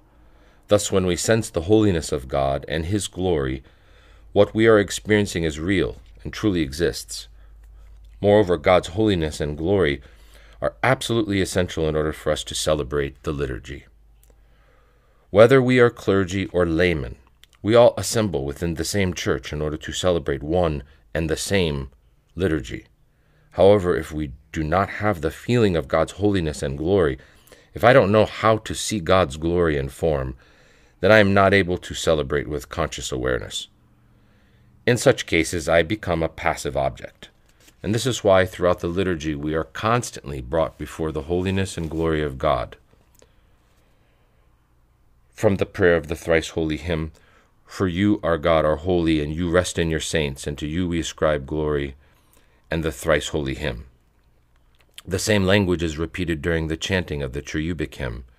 Quote, "God, who is enthroned amidst the cherubim and seraphim, the King of Israel, the only Holy One, resting in the saints, I entreat you, who alone are good." This is how I understand His holiness. This is how I draw water from the fountain of life, even though it appears to be so far away from me. Seeing and feeling the holiness and glory of God, I begin to understand the nature of my own nakedness and nothingness. I understand that I am a sinner, that I am nobody, nothing, mere dust and ashes. Genesis 18:27. Thus I fall down at the feet of Christ, and that falling down will be the expression and confession of my nothingness. It is the vision of the glory of God, in other words, which enables me to see myself, to recognize my true self, and to gain practical, experiential knowledge of myself. For example, let's say that I've offended one of you, but you remain calm, and when I see your graciousness and how readily you overlook my bad behavior, and how quick you are to forgive me, then I say, "What a rude and insensitive man that I am." When I see that you've forgiven my debt of 10,000 talents, Matthew 18:24, then I'll say, "What sort of person am I, who won't even give 5 denarii to someone else?" In the face of God's glory and holiness, I acquire empirical, experiential knowledge of myself. This is what we mean when we spoke of the returning, the cyclical movement around ourselves. It is within us that the kingdom of God will enter, not anywhere else. Luke 17:21. Whatever may exist anywhere else is another matter entirely. It is not for me. As we've said, this empirical knowledge that I've gained is a palpable vision of myself before God, as the result of which I see what I am. It is a revelation, an examination of my innermost self. It is knowledge of that which is hidden within me. Through this experience, I uncover my passions. I uncover my weaknesses. I uncover the stench and the filth that is hidden within me, which I didn't even know existed. It is the consciousness, you might say, of my subconscious, which has now been revealed to me. It is the perception of my corruption and my weakness, the one through the holiness, the other through the glory of God. Now I come face to face with my innermost self. I discover my subconscious and recognize that I am a corrupt man, a putrid being, something utterly ruined and dissolute. At the same time, this recognition of my inner condition is the awakening of my free will. It also marks a difficult turning point in my life, because my sense of and interaction with myself is now much more tangible and concrete. And this is why, as we stated earlier, we have the problem of whether I'm going to accept what I've discovered or whether I'll run away and hide. Now, we're exactly on the razor's edge, and if we fall, our fall will be very great. It's the moment of truth. Will I repent or will I not repent? It's the beginning of our life. It is here where I throw the dice. This is the most critical turning point in my life. If I reject the opportunity for spiritual growth that God has placed before me, I shall do so in an attempt to deny the truth of my inner corruption, to turn a blind eye to all the filth that I've discovered within myself, and to seek to support and justify myself apart from God. However, that will disrupt my personal drama and recast me into the tragic role of a man pitted against his own self, who is in denial of his own self. If, for example, I am pitted against you, our relations will always be difficult and indeed intolerable. I've never had any peace, and will either have to separate or learn how to love each other. However, I can't simply ignore the situation. Imagine now what happens when I am pitted against myself. It means that I am torn in two, that my kingdom has been divided, Matthew 12:25, and that myself is at war with myself. The crucial moment has arrived. From this moment forward, my central ruling passion begins to emerge, a passion that will lead me to a kind of gallows. What that gallows is another question. But if we accept ourselves, we will not try to hide or cover up the truth about who we are. Instead, we will desire to make continued progress and receive divine grace. And as we said earlier, to arrive at this point is itself the fruit of divine grace, which is now joined to our free will. Previously, we had the work of asceticism, which we described as an offering of what we were able to give to God at that particular time. I attract divine grace, and divine grace descends. The time has now come for divine grace to be united with my own will. When this occurs, the union of my will and divine grace is expressed by a feeling of inner pain. Here we must be clear. This is not the pain of asceticism that we mentioned earlier. That is something else. That was my own pain. This pain, on the other hand, is an ache for divine grace, for God. It is what the psalmist means when he says, "My soul has thirsted for the living God," Psalm 41:2. Longing for God, my soul has melted or is melting. How do you melt from love? No matter what I say to you about melting from love, you won't understand what I mean unless you experience it. The feeling of love, of intense love, which makes you deny yourself and become a mere nothing in the arms of the other. And now it is God's love that is inviting you to entrust yourself completely to Him, to surrender yourself, body and soul, so that it no longer belongs to you, but to Him. That's the pain of love, a languor, a melting that I feel, although without any trace of sorrow, without the feeling of what we call a heavy heart. Now, pay careful attention here. A heavy heart and a feeling of sorrow, internal sorrow, not external sorrow, are expressions of rejection. They are expressions of the denial of what I've discovered about myself. Where there's a heavy heart, you will also find the attitude that says something like, "No, God, no, stay where you are, don't come any closer." Where there's sorrow, a heavy heart, and another element, spiritual isolation, there you'll also find denial. That's where a new wall is being built, one that likely to separate me decisively from God. This is why sorrowful and isolated souls cannot delight in God. Will they be saved? As through fire, 1 Corinthians 3:15. We don't know. It depends on different things, but that's another question. In any case, we're not talking about that kind of pain. To repeat, it's absolutely essential that these two elements are not found within us. When we experience spiritual isolation and a heavy heart, it means that we've turned our backs on God. But as long as those two elements are absent, we can experience the melting, which is a thirst, an inner cry. Up until this point, our asceticism has been largely bodily, which was definitely worth something. It was the effort of my body for the sake of my soul, by kneelings, prostrations, things like that. That was the joint effort of my body and soul, the whole person. But this is the cry of my spirit. Second Assembly, 28th May, 1973. As we mentioned yesterday, our theme has a practical side, namely, how the soul actually experiences progression in the spiritual life. We considered the various stages through which the soul passes, but in order not to tire you, I will not repeat what I said about that yesterday. Permit me, however, simply to remind you that the soul must first feel that it has been exiled. It must feel the walls that surround it and separate it from God. It must experience, in other words, the state of rejection into which it has fallen, followed by the feeling of its own nakedness, the realization of its sinfulness. When the soul has these experiences, it will reach a critical point and have to decide whether it's going to cover itself with fig leaves or uncover itself before God. In other words, whether it's going to hide from God or say, "This is what I am, Lord, a naked soul." If the soul accepts its nakedness, its sinfulness, the nothingness in which it lives, then it will also feel an urge toward repentance.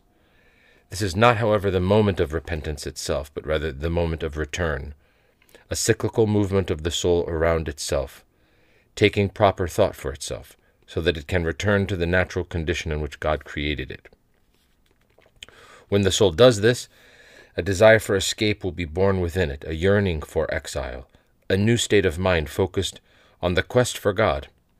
And even though such a soul is still too far away to be able to seek God, it can nonetheless experience two things: that which is proper to itself and that which is proper to God.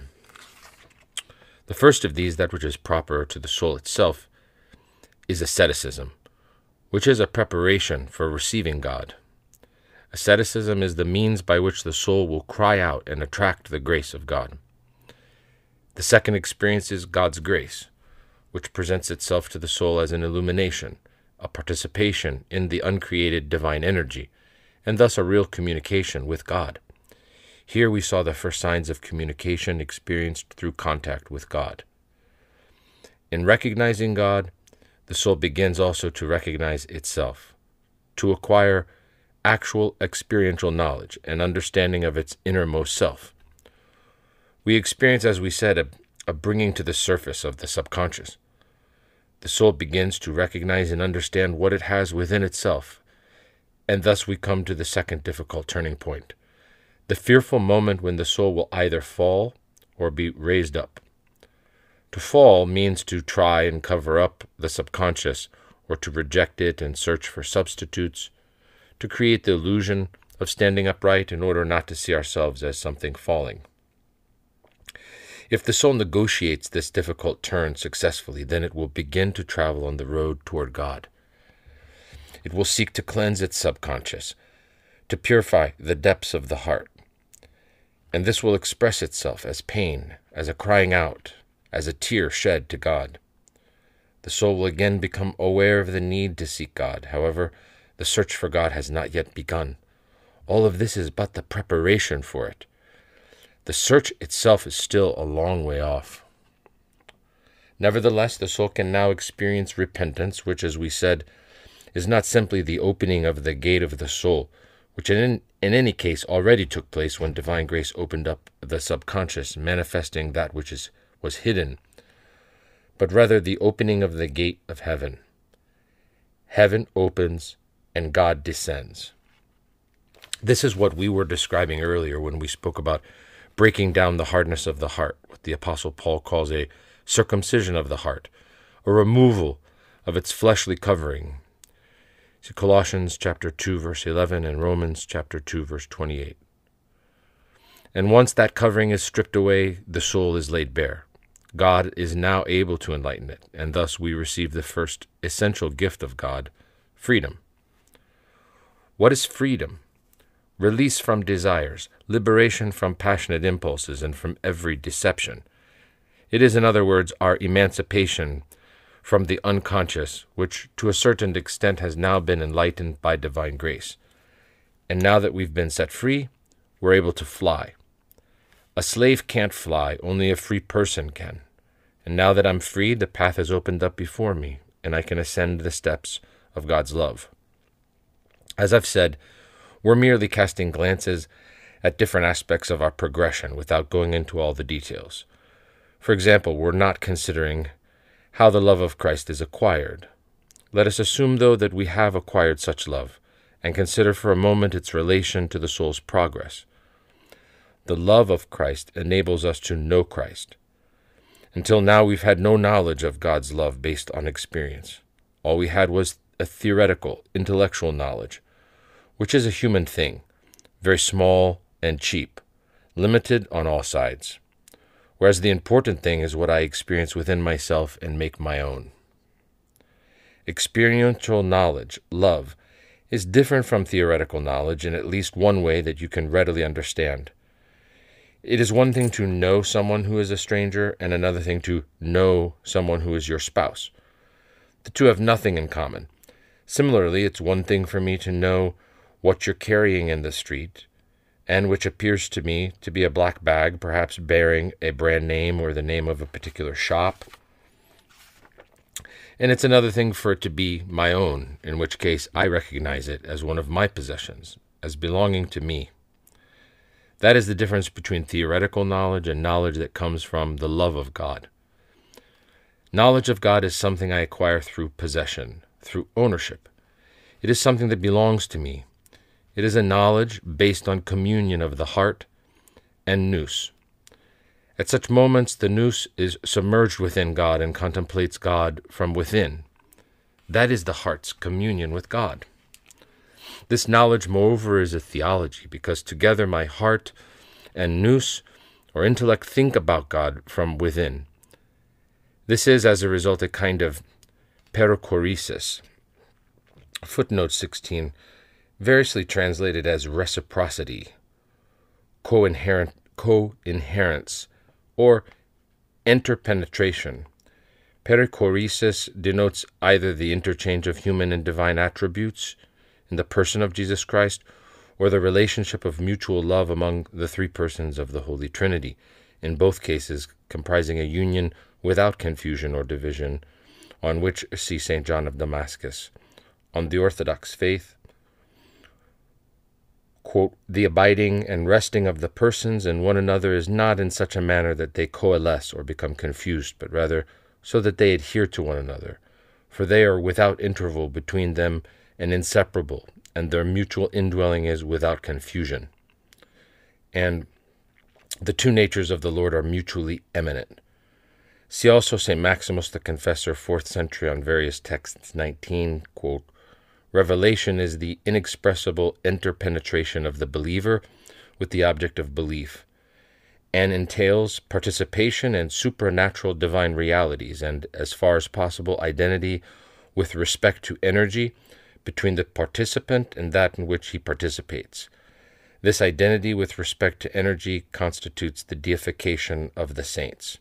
End of quote. Philokalia, Volume 2, pages 239 and following. To continue. My intellect, or nous, and my heart begin to delve into what is, in a manner of speaking, the inaccessible sanctuary of God, to enter deeply into his darkness, because for us, God is darkness, something unknown. See Exodus 20:21.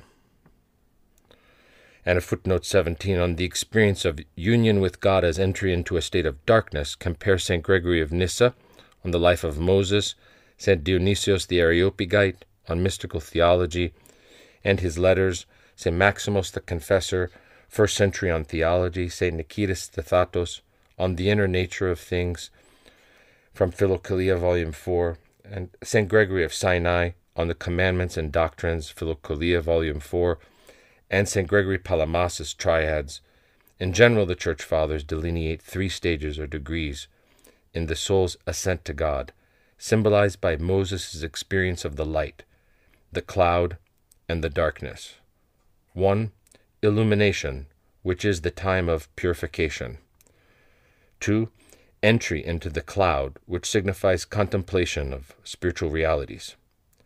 And 3. Entry into the darkness, which represents the mysterious union of created man with the uncreated God. To continue. There is then this perichoresis, and my knowledge now becomes a quest. I begin to search, to hunt. An amorous pursuit now unfolds between me and God in the gardens, at night, during the day. Song of Songs 3, 12-15, and 1. To continue. And why do I pursue God? Because God pursues me. That, however, is another matter that does not immediately concern us. If we tried to deal with both at the same time, we would run the risk of failing to understand either. But let us not forget that the spiritual life is something that's unified. If you analyze it, breaking it down into its various parts, you'll destroy it. If I dissect you in order to understand the workings of your body, I'll already have made a mess of you. You'll be dead. And in a certain way now, we're dissecting and destroying the spiritual life. The spiritual life is an experience, nothing more. It is participation in the Holy Spirit. The moment we place it under a microscope, we reduce it to unintelligible fragments. Imagine if I were to put you under a magnifying glass to see what you were made of. How different you would seem. Gone would be your beauty. Gone your value. Everything would be gone. I'd be looking at cells, blood, nerve fibers, something entirely different. You wouldn't be what I now see before me with my own eyes. Thus, rather than illumine the progression of the soul in its fullness, we're actually destroying it and dividing it into parts. Let us therefore ask God's pardon for what we're doing, in the hope that we'll understand something from what's been said, because the spiritual life can only be understood by means of spiritual perception. When I'm pursuing God in the way we mentioned just a moment ago, when I am acquiring knowledge of Him, communion with Him, when I'm entering in His inaccessible sanctuary, into His darkness, into His gardens, to use the language of the Song of Songs, what is it that I feel? An intense upsurge of both joy and pain. Pain because I'm searching for Him, and joy because I'm living Him, and thus I am living in an upsurge of enjoyment and pleasure. Do you remember what we said yesterday? Adam's pleasure led to pain, and now pain is all that we have. We begin our life with the experience of pain, which alone is uniquely ours, and proceed to what God gives us, an eruption of pleasure. At this stage we experience both joy and pain. Together these make up what we call the pain of the heart. As we said yesterday, this pain is a melting, a thirst. When you're really thirsty, you're crushed, ruined. You become a mere nothing. You feel exhausted. If someone doesn't bring you some water, you're going to collapse. That's what happens to the soul. Without God, the soul is not able to live, which does not mean that it no longer has a reason to live, but that it is dead. And this is why from the moment when the soul comes to know God through its own experience, through what we called perichoresis, it will either live in Christ or die. There's no other alternative. This thirst, then, this wasting away, leads the soul to experience a desire for death. Why? Because in this deceitful existence, the soul can only see God as a dim reflection in a mirror. 1 Corinthians 13:12. Where's God? Where's my God? Though we desire it greatly, we cannot see God with our whole being. We cannot grasp Him or join ourselves to Him in body and soul, and thus the soul concludes that it must break not only the casing of the heart, as we said before, but the whole outer sheath of the body, and emerge from it so that it may be liberated and be alone with God alone. The soul experiences this desire for death like a fully formed embryo experiences the desire for birth. It wants to come forth. It must be born, because the 9 months have been completed. It cannot remain inside any longer. It must come out no matter what. This is the experience that the soul wants to live, a new birth. The desire for death, which is a desire for spiritual birth, is an experience of liberation from corruption, time, and from space. It is a release from our life of spiritual poverty, misfortune, slavery, and beggary. In this life we are beggars, and we must beg for all that we have. However, we are summoned to break down the barriers that keep us confined in our poverty. We are called to defeat death and attain the limits of incorruptibility in order to be alone with God, to plunge into the boundless ocean of the love, happiness, and pleasure of God, to ravish God and be ravished by Him. What are the signs that mark this point of the progression? How is it known? How is it experienced? It is a rising above and beyond the limits of the soul, and thus the soul undergoes a movement beyond its proper boundaries, beyond its very life, into a realm of transcendence, to God Himself. It is a projection no longer of the subconscious toward the conscious, but rather of the whole person toward the whole divinity. It is a projection of human nature toward the divine hypostases. And just as the soul goes beyond its limits in order to encounter God, so too does God bend down toward the soul, abandoning his proper limits in order to give himself to me, to surrender himself to me.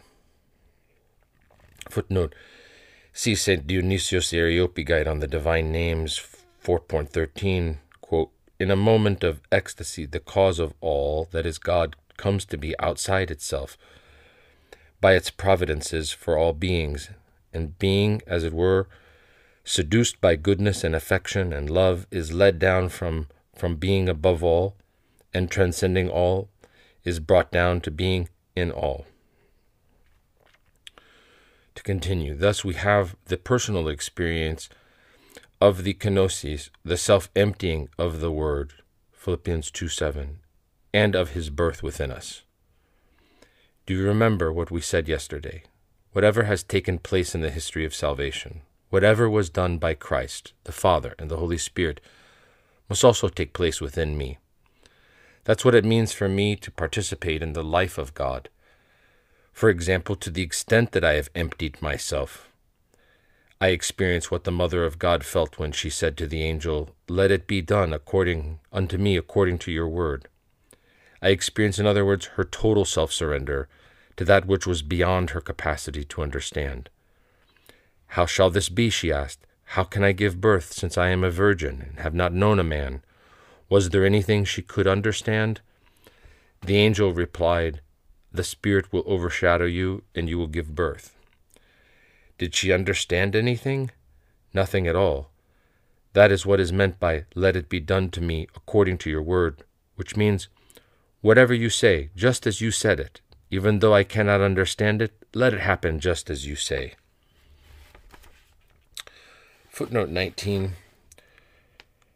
See Archimandrite Aimilianos' work on Catechism on Prayer, page 225, quote, "My nature and the energy of his nature are united in one person, not in the person of the Word, but in the person of someone at prayer. And so that which happened in Christ, through the virginity of the Mother of God, now happens in me through my virginal soul, in travail, day and night, and finally giving birth, so that we shall become one person." End quote. And compare this to St. Gregory of Nyssa on virginity 2.2, quote, "What took place bodily in the case of the Virgin Mary occurs in every soul spiritually giving birth to Christ." And St. Maximus the Confessor, 1st century, on various texts 8, quote, "The divine Logos, who once for all was born in the flesh, always in his compassion desires to be born in spirit in those who desire him."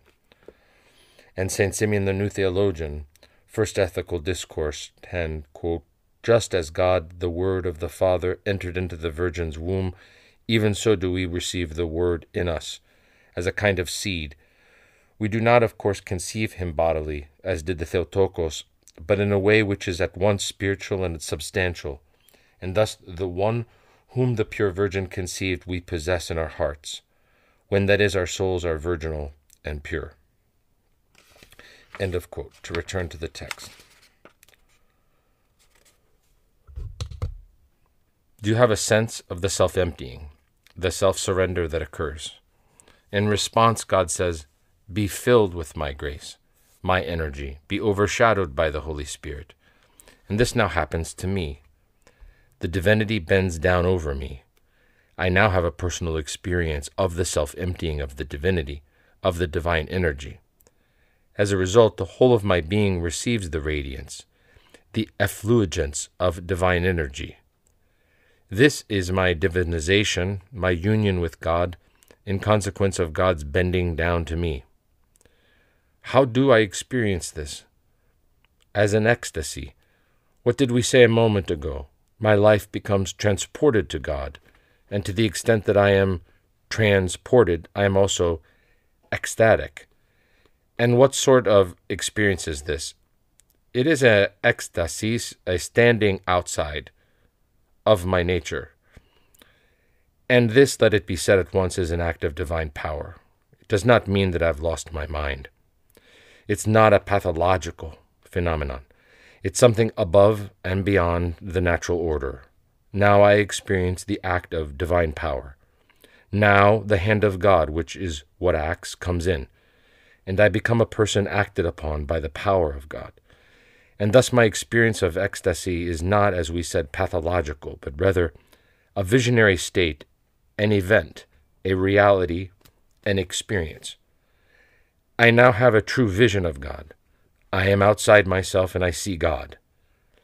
This is a miracle, a divine phenomenon, and because it unfolds in a state of ecstasy, standing outside of my nature, I experience a loss, a reduction of my physical senses, a loss of my willpower and capacity for desire.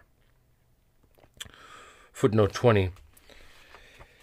In a state of ecstasy, standing outside of oneself, the natural faculties of the soul are suspended, but not the inner perception of the heart or spirit nous. Compare St. Nilos of Ancre, Discourses of Voluntary Poverty, quote, "The prayer of the perfect is the rapture of the mind and the total cessation of sensory perception, inasmuch as they speak to God by the inexpressible sighing of their spirits."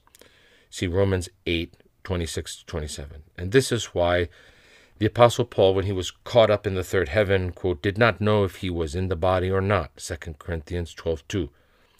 The same thing happened to him when he was praying in the temple and entered a state of ecstasy in Acts 22, verses 17-18, and heard the divine voice by means of the inner sense of his heart. For the sense of hearing, along with all the other bodily senses, ceases during the experience of ecstasy. St. Dionysius the Areopagite on the divine names, quote, "The union of divinized minds with the light beyond all deity occurs in the cessation of all intellectual activity." On mystical theology, quote, "Renouncing all that the mind can conceive, wrapped entirely in the intangible and the invisible, he, that is Moses, belongs completely to him who is beyond everything. Here, being neither oneself nor someone else, one is supremely united by a completely unknowing inactivity of all knowledge." And St. Gregory Palamas in his Triads.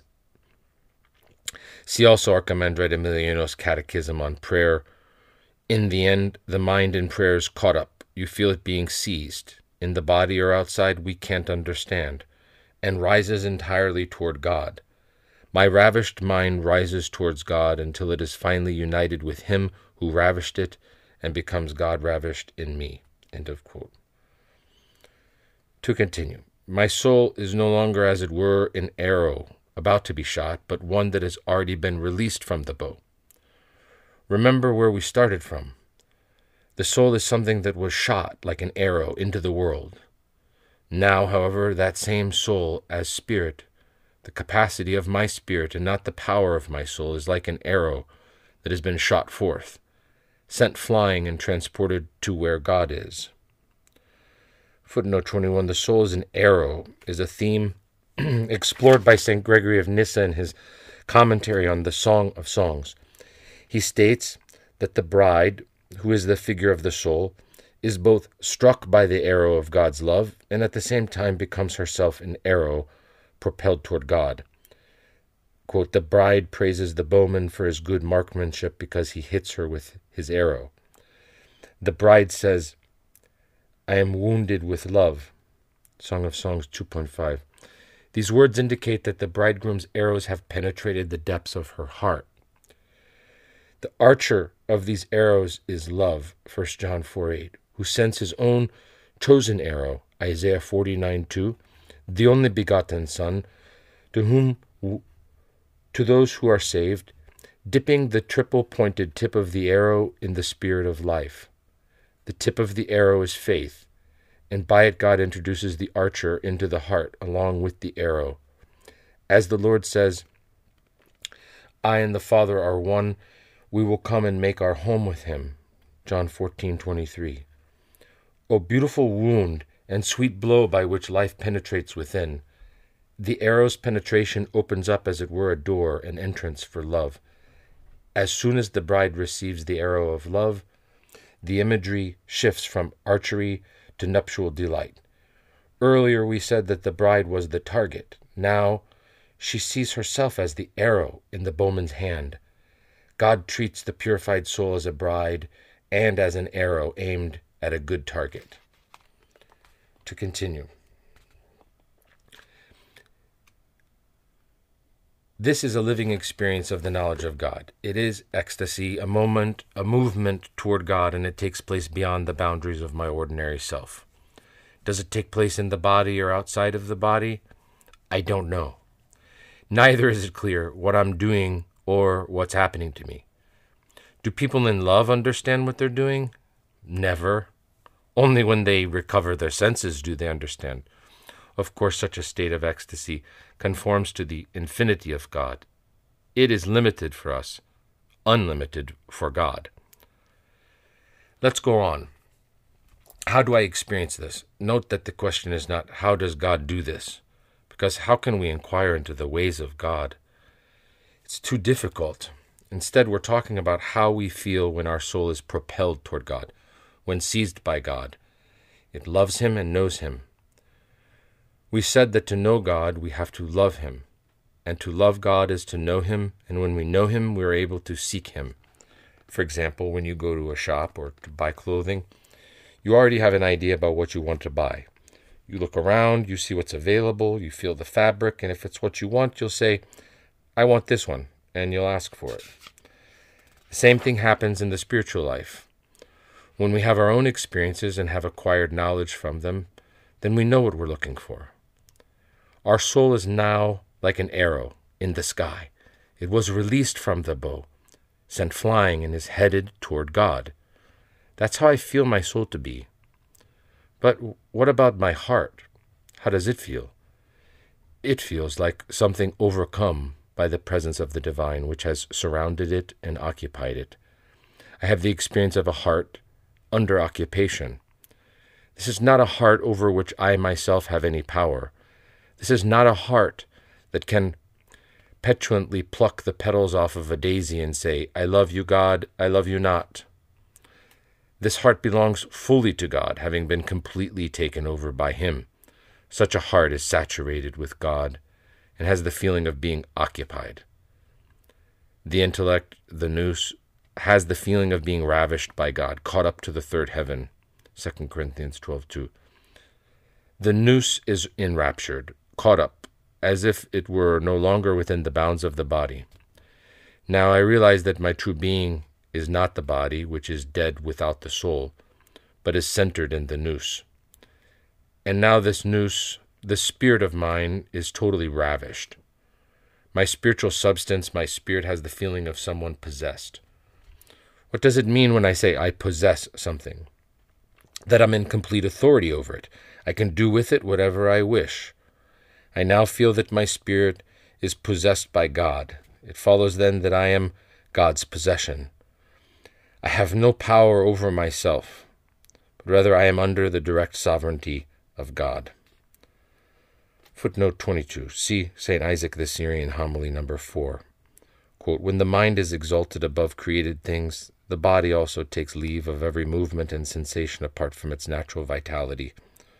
Whether in the body I cannot tell, or whether out of the body I cannot tell, God knoweth. And he heard unspeakable words. Paul did not hear audible sounds, nor did he see a vision composed of the corporal images of sense perception, but it was by intuitions of the understanding, being in rapture, while his will had no fellowship with his body. Ascetical Homily 34. To continue.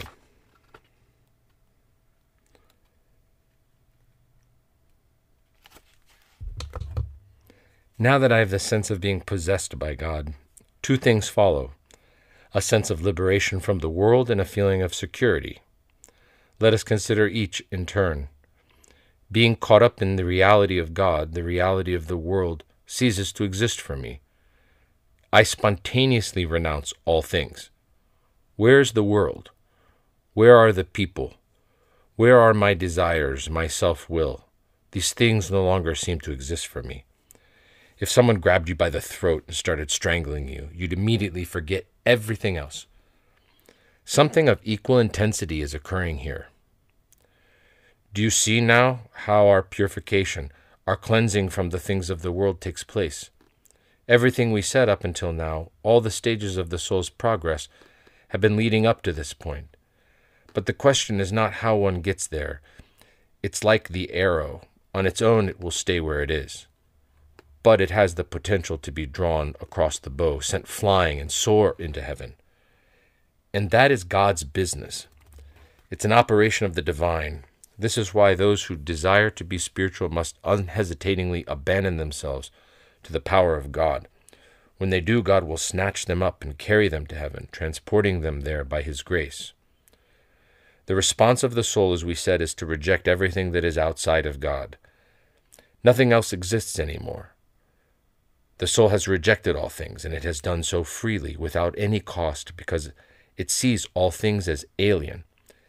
And this includes love, not the love of God. For those who love God love all things.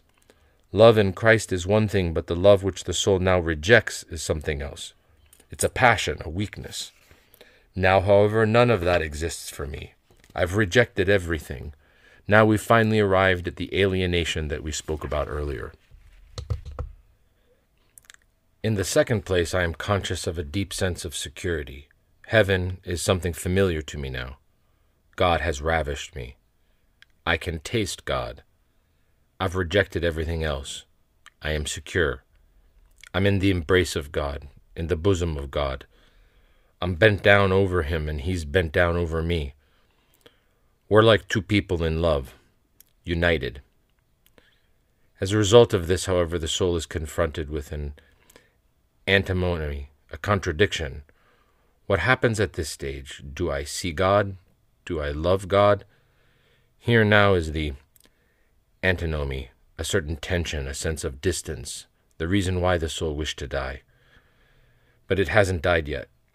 Only after death will the antinomy be resolved, and not even then, but even only after our resurrection, when we shall be made perfect as the church, as the body of Christ, when we shall all become one.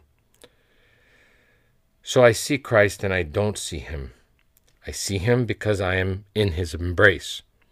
I don't see Him because I am in ecstasy, because I'm still conditioned by boundaries. I haven't yet become pure spirit. I have not yet been perfected. Remember what we said yesterday? What I see now and what I shall see in the next life are as different as an image of the sun from the actual sun, as an image of the sky from the sky itself, as your own photograph of you whom I love differs from you yourself when I have you beside me. That's how much the two things differ, and that's why I both see Christ and yet don't see Him. And this, as we've said, is characteristic of a state of ecstasy. When you're beside yourself, when you've gone beyond yourself, you don't understand what you're doing. You feel and yet you don't feel. Why? Because your being is in ecstasy. You live and yet you don't live. We live on the one hand because we are united to life itself, to Christ. But on the other hand, we don't live because, as you know, there can be no life without freedom. Life without freedom isn't human. Anyone who isn't free, especially inside himself, is dead. Whoever is not free is not fully human. To the extent that we are possessed by Christ, to the extent that Christ has conquered us, we are no longer free. We ourselves have already subjected our freedom to slavery. We gave it up. And to the extent that we're not free, we're not really alive. We have surrendered our freedom to God, and He in turn has consecrated it. He has sanctified us. Please pay attention to what we're going to say now. We have given our freedom to God, and what has God done in return? He has consecrated us. What does consecrated mean? It designates something that belongs exclusively to God, and since it belongs to Him, He can do what He likes with it. I have no say in the matter, but at the same time, whatever is consecrated to God moves about in God's space without any question or problem concerning its freedom. It follows then that we're totally free, since we've become His and are living the life that we've always desired. We're enjoying what our heart had been longing for when it realized that it had been exiled from its real life. We surrendered our freedom and received consecration. We live, and yet we don't live. One kind of life, which was really a death, has ended, and a new life has begun. We experience what the Apostle Paul meant when he said, "It is no longer I who live, but Christ who lives in me." Galatians 2:20. Now do you understand the meaning of this? We live, and yet we no longer live, because Christ lives in us. I have the overwhelming sense that Christ lives in me. And you can see that this is not something abstract or theoretical. You understand that it cannot be explained solely on the basis of rational categories. Have you understood this? I don't know. But I think that you can see the path that we have to follow in order to arrive at the same point as the Apostle Paul when he said, "Christ lives in me," which means that Christ is everything. Do you remember what we said earlier about attracting divine grace? Now it is we who are attracted by Christ. We have surrendered ourselves to Him. We no longer live for ourselves. We are no longer focused on ourselves, having given up our freedom and our old way of understanding things in order to be identified with God. And now God takes me by the hand and pulls me along wherever He wants to take me. Psalms 72, verse 22. Footnote 23. The image of the soul taken by the hand and being drawn toward God alludes to Christ vigorously grasping the hands of Adam and Eve in the iconography of the Anastasis, the resurrection. See Archimandrite Aimilianos, quote, "Behold, I make all things new." In this sermon, the elder discusses Christ's descent into Hades and states that what the soul experienced in Hades, that is, during Christ's descent, we too can also experience. I don't think there is anyone who has not felt God from the time he was a child take him and hold him by the hand. God has truly held us by the hand and taught us how to walk in life. To continue, I'm a prisoner of divine love. What takes place after this? What goes on in this state of living with Christ? The answer is simple. I know only one thing, that I know nothing. Deep down I understand one thing, that I don't understand anything. What are we able to understand? And how are we able to understand, being limited, finite, and bereft of direct spiritual perception? And we find ourselves in this situation because we've entered the realm of the Spirit prematurely, that is, before death. And for this reason, quote, I know only one thing, that I know nothing. All I understand is that now Christ Himself is drawing and attracting me to His love. And all I want is for this not to stop. I want this ravishment to continue, this feeling of total freedom that I experience in God.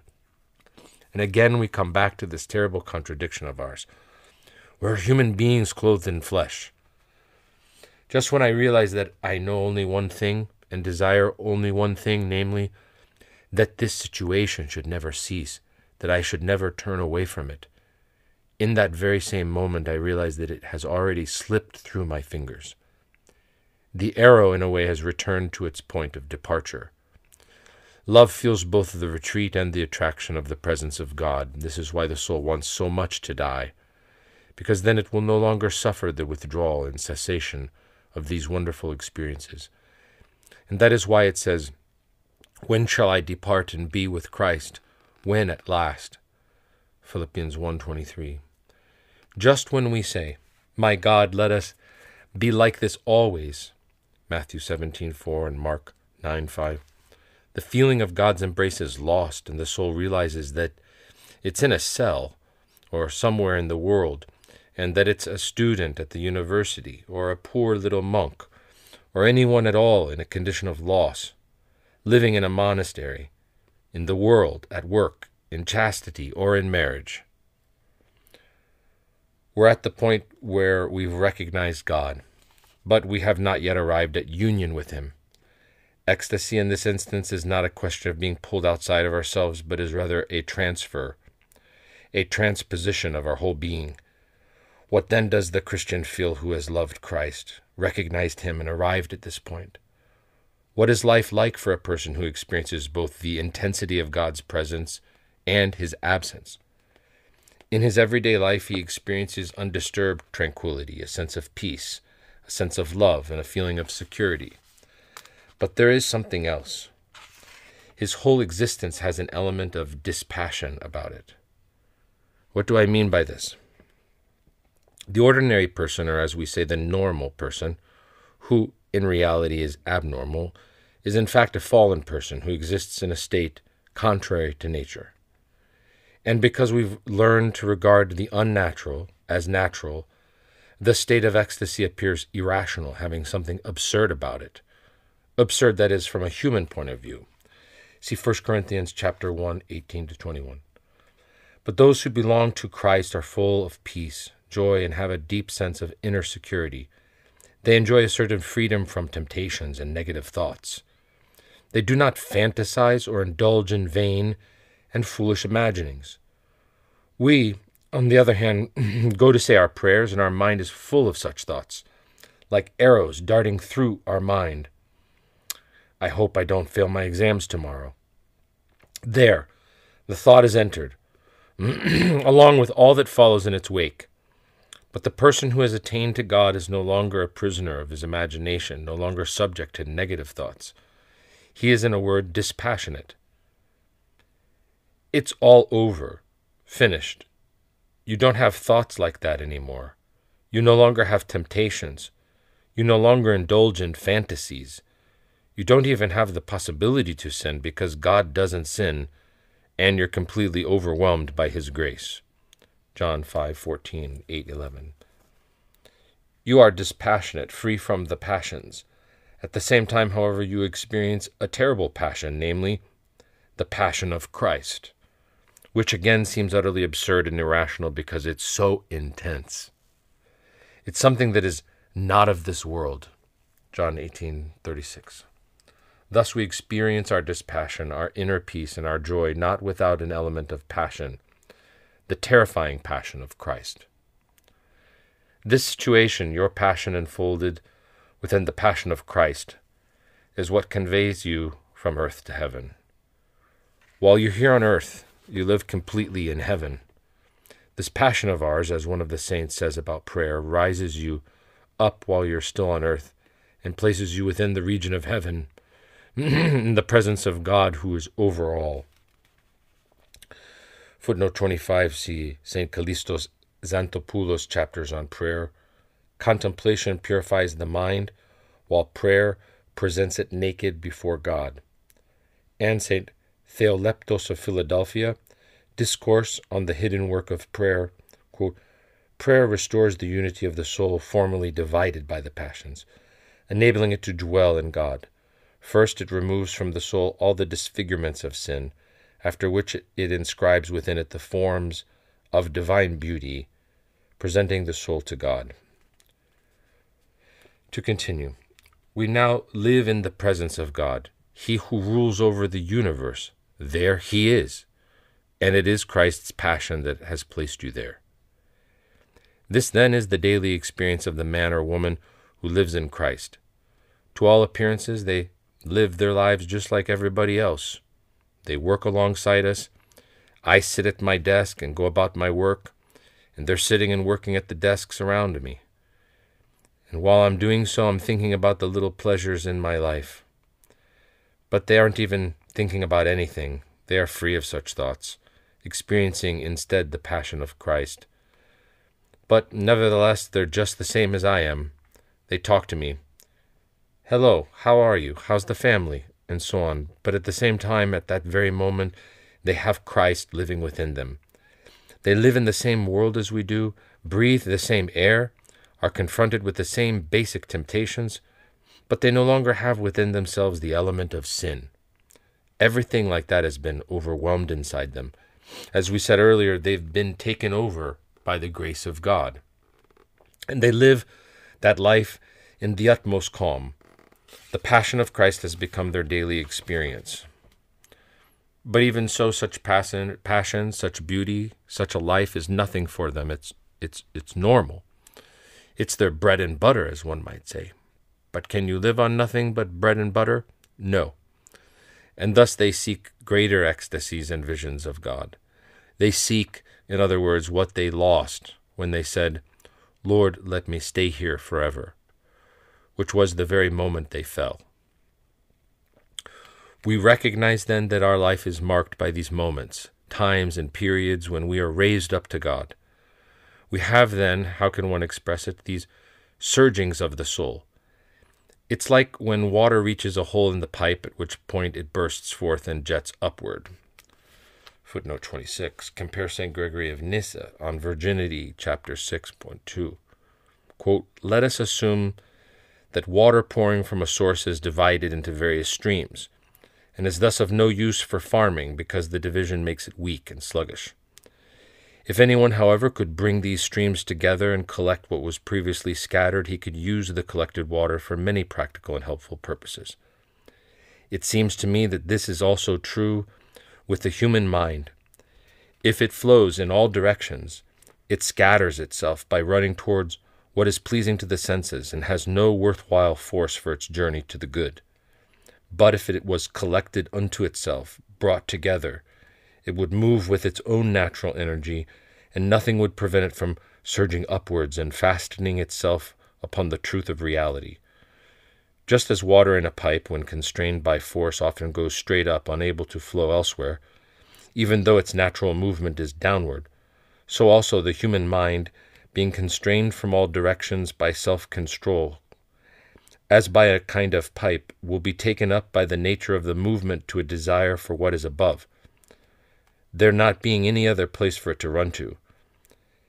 It is never possible for what has been put into eternal motion by the Creator to stop, and to use its motion for useless purposes once it has come to know the truth." To continue. In the same way, those who live in God have their surgings, their ecstasies, the upward jettings of their soul and intellect soaring aloft toward God. There is thus a basic movement and alteration between earthly life and the surging of the soul into the region of heaven, which enables the soul to acquire familiarity with the divine. Heaven and God himself become familiar to us already in this life. What I mean is something like this. When I came here today, I was a stranger, and they gave me this chair, and I sat down on it. I could hardly have refused because we're still not on close terms. But if I come here 15, 20 times, I'll come in by myself without even bothering to knock, and once I'm inside, I'll do whatever I want as if it were my own home. That's familiarity. Well, through our repeated visits to the region of heaven, we acquire, as we said, divine familiarity. We return, in other words, to the way things were before the fall. In paradise, Adam, Eve, and God spoke with one another like friends. How beautiful. Just think what conversations they had lasting until late in the afternoon. Adam and Eve together with Christ. As the sun was setting or as it was rising, or at other times in the presence of the beasts of the forest and the fish in the river, there were 4 rivers there, teeming with life, and above them the birds of the air, angels, everything. What superb days they must have spent with God. What marvelous walks they had taken together. And that's exactly what the soul can now experience and enjoy. When I come here, what do?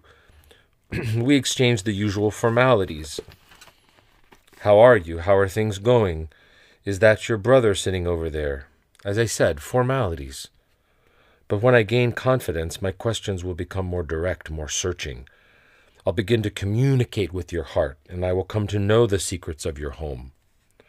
Now, in very much the same way, I begin to enter into the secrets of God. But these are not the first revelations that we spoke of at the beginning, for those are something else. Since I have been granted familiarity with the divine, God reveals himself to me in my nous. Now I begin to enter into the mysteries of the divinity.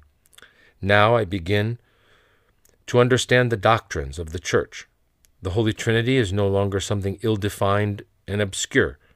I'm no longer unclear regarding the self-emptying of Christ. Philippians 2:7.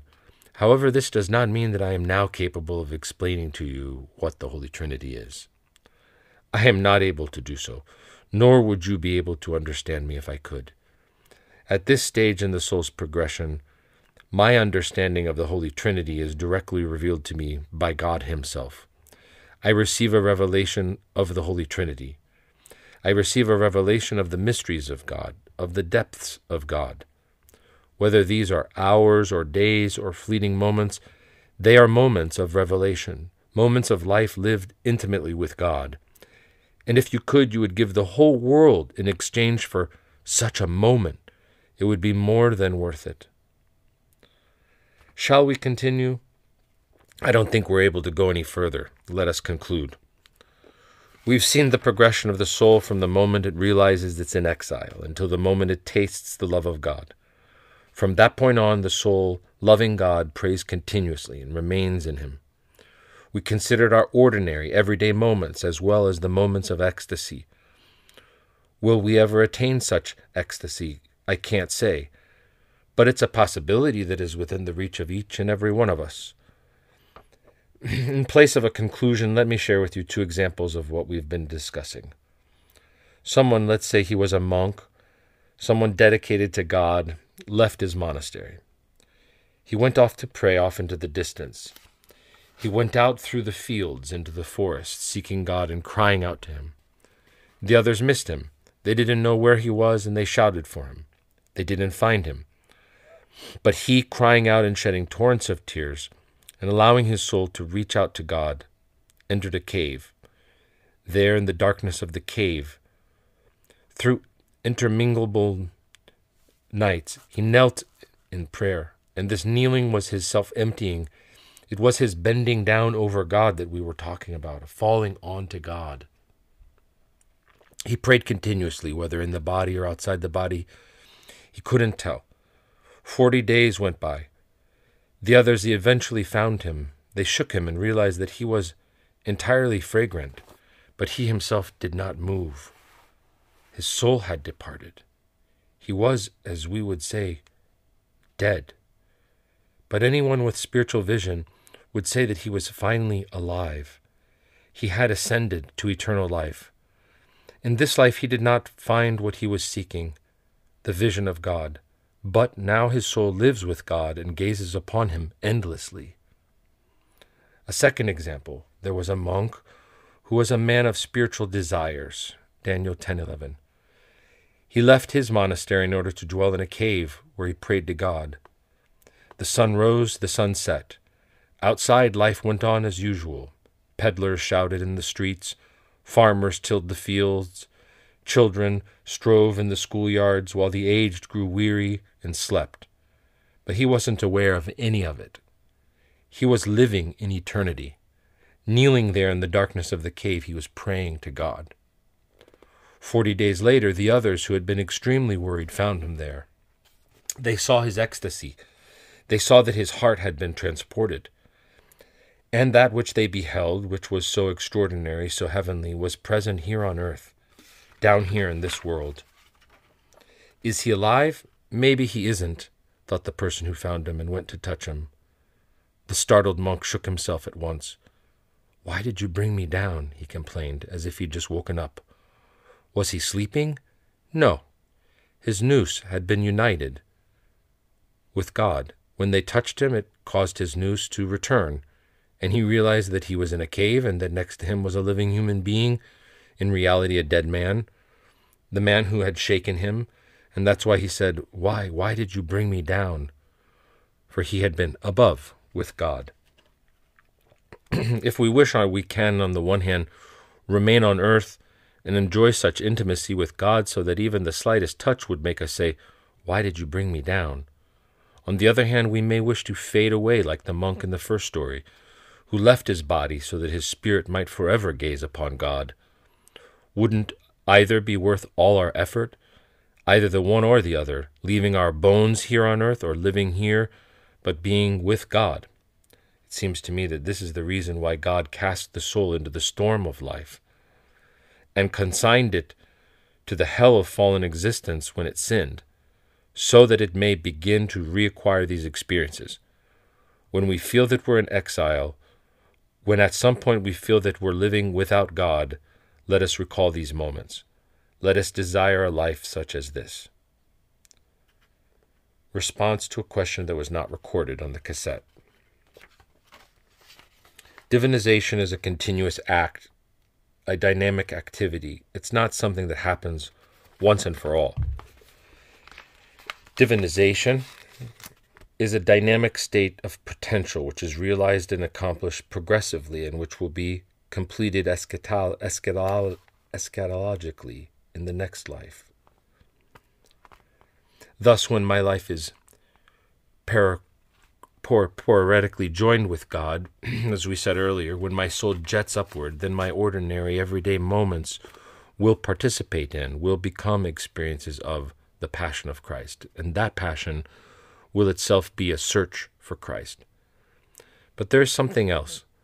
These spiritual leapings and revelations mean that I have found God, that I have conquered God. It follows then that in the seeking is the finding. To seek for God is already to have found him. Footnote 27. Compare St. Gregory of Nyssa, homily on Ecclesiastes. There is a time to seek and a time to lose. Ecclesiastes 3:6. What should we be seeking? The Lord, as it is written, "Seek ye the Lord and be strengthened. Seek his face continually." Psalm 105:4. And again, "Seek ye the Lord, and when you find him, call upon him." Isaiah 55:6. Thus we know that we should be seeking, and that the finding of it is itself a continuous seeking. For the seeking and the finding are not two different things. To continue. This is my everyday experience. The moments of our life are moments of quiet, calm, joy, and of the passion of Christ, during which we have unceasing prayer. 1 Thessalonians 5:17. My soul has learned how to pray without any prompting on my part, since it has become acquainted with God, thinks about him, and loves him. I don't need to say, "My soul, pray now." You have to say the Jesus prayer 500 times. No, my soul has learned by itself to pray without ceasing. But be careful here. This is not a question of praying incessantly as the result of force or effort. It is not prayer because we must pray. Remember what we said about must. It's the beginning of failure. But because we can do nothing else. Since it has tasted God, the soul prays spontaneously, and prayer is now an expression, the offspring, initially of love for God and then of communion and union with God. Prayer is what I do because I love God. If you love someone, you want to communicate with that person. And thus I seek to communicate with God because right now I'm here on earth in this ordinary life. Because as we said, prayer ceases when we ascend up there. There I'm taken over, occupied by God. There he reveals himself. He sets us aflame. His rays encircle us. We are saturated with his light, and we have become what he is. When a piece of iron is placed in the fire, it will eventually be transformed into fire. That's how I become. There, prayer is ecstasy.